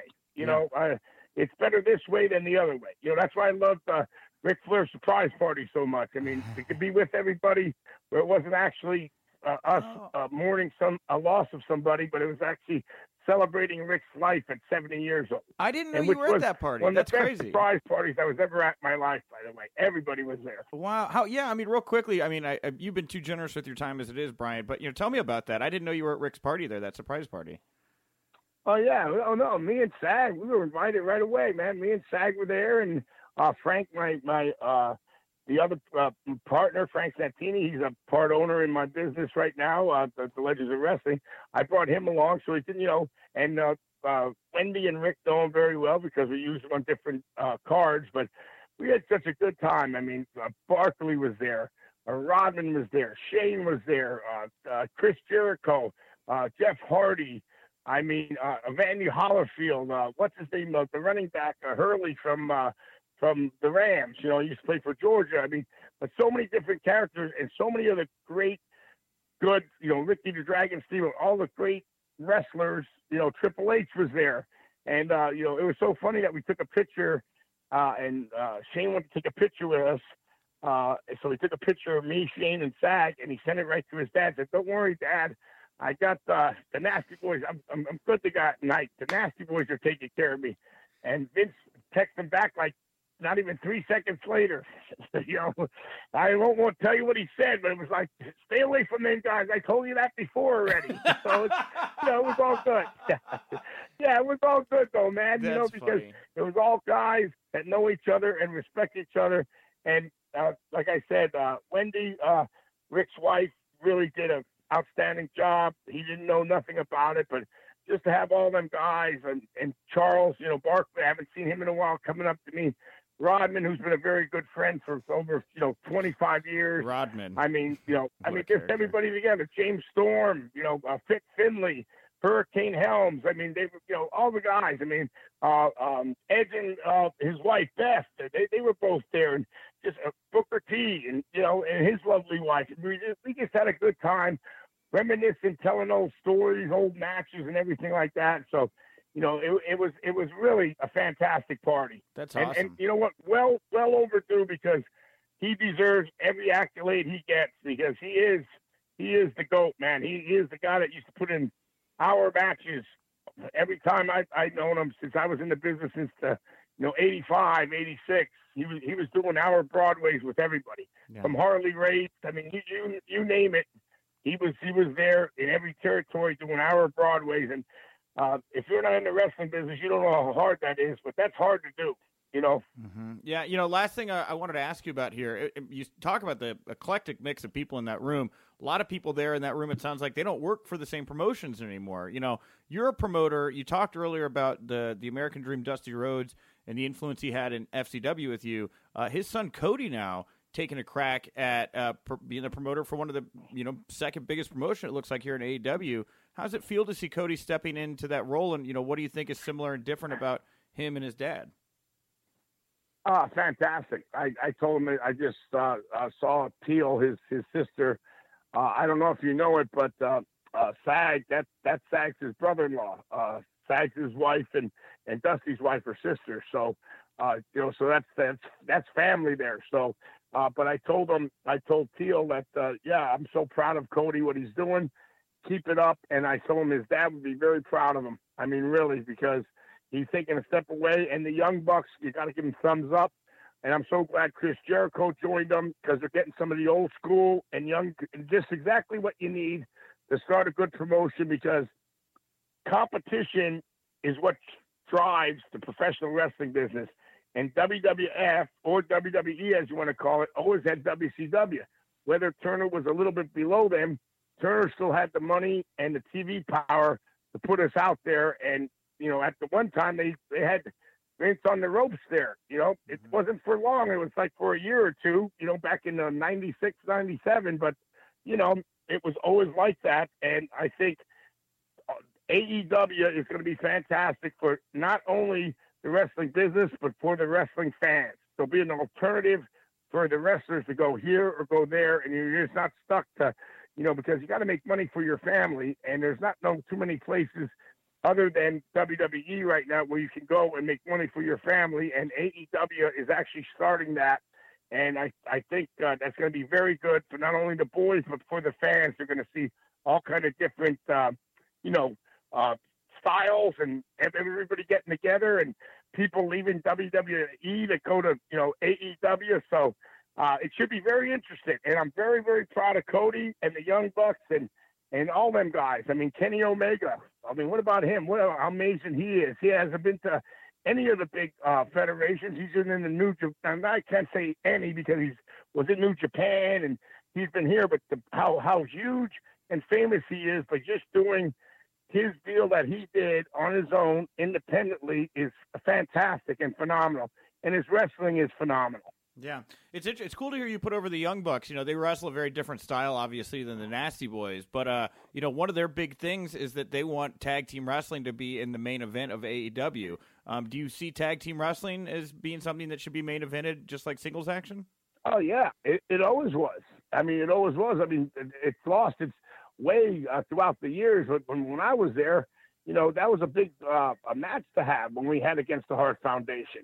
And there were so many other tag teams, if you look at it, you know, you're not only talking about the Bushwhackers, you're talking about the LOD, Power and Glory. You had the Rockers, you know, you had the Powers of Pain. You had all different kinds of different tag teams where you don't really have that no more. And then later on in you know, WWE's history, they started putting guys together where that wasn't true tag teams.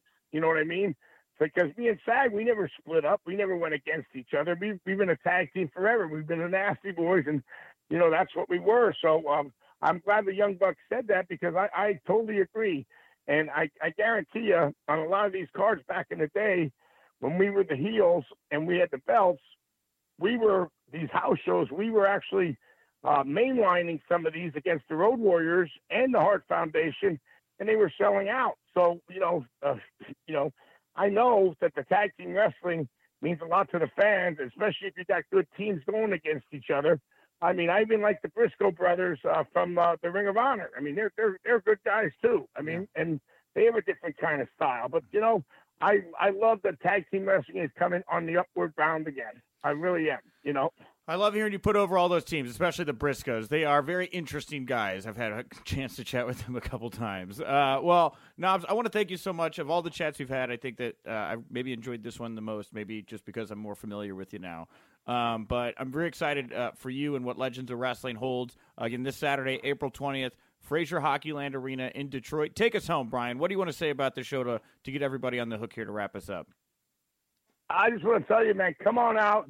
If you want to have a fantastic time and you want to see wrestling at its best, I mean, you know, you got James Storm there, you got Al Snow there, Rikishi. I mean, you name it, they're going to be there. Even the Brooklyn Brawler is going to be coming out there. So, you know, you're going to have all different types, and the matches are going to be fantastic.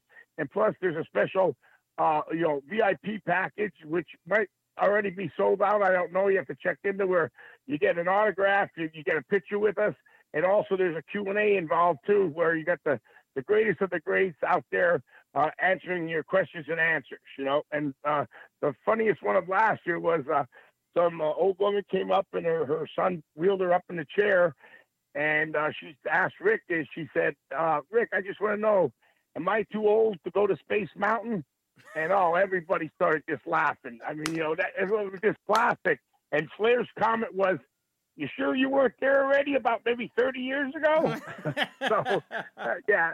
So it's a lot of fun. I'm telling you, bring the family, bring the friends, and come out and enjoy wrestling like it always should be, like it always was, and a little taste of old school with new school, and you'll have a great time. I'm telling you, that's what Legends of Wrestling is all about. Thank you very much, Michael, for joining me for the news. Thank you very much to Marty and Brian for the time here. It's been a packed first Winkley of the week. Like I teased earlier, tomorrow on the show, we're going to have David Arquette. We're also going to have Scott Fishman's interview with Gail Kim. So two more big, great interviews on the show tomorrow. Of course, I'll be back talking the news with Justin LaBar, as I am nearly every Wednesday. And if you haven't yet, you got to go over to ProWrestlingTees.com/WrestlingInc. You got to get your Jacked Journalist T-shirt. I love this thing. Again, I got to have input where they asked me what our mascot should be, and I said it should be a pro wrestler whose gimmick is that he's a pro wrestling journalist, and they created this awesome shirt. It looks badass. You should go buy it. And I'm going to encourage you out there, if you are a fan of the Jacked Journalist, I would encourage you to tweet me your photos or videos doing your best Wrestling Inc.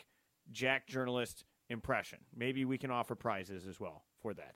I already have a shirt, and it's awesome, by the way, but can I do that as well? Can I tweet you pictures of me flexing, no shirt on, my tie on, my rip journalist hat? Yeah, I mean, sure. That's what the people want. That's right. That's what they want.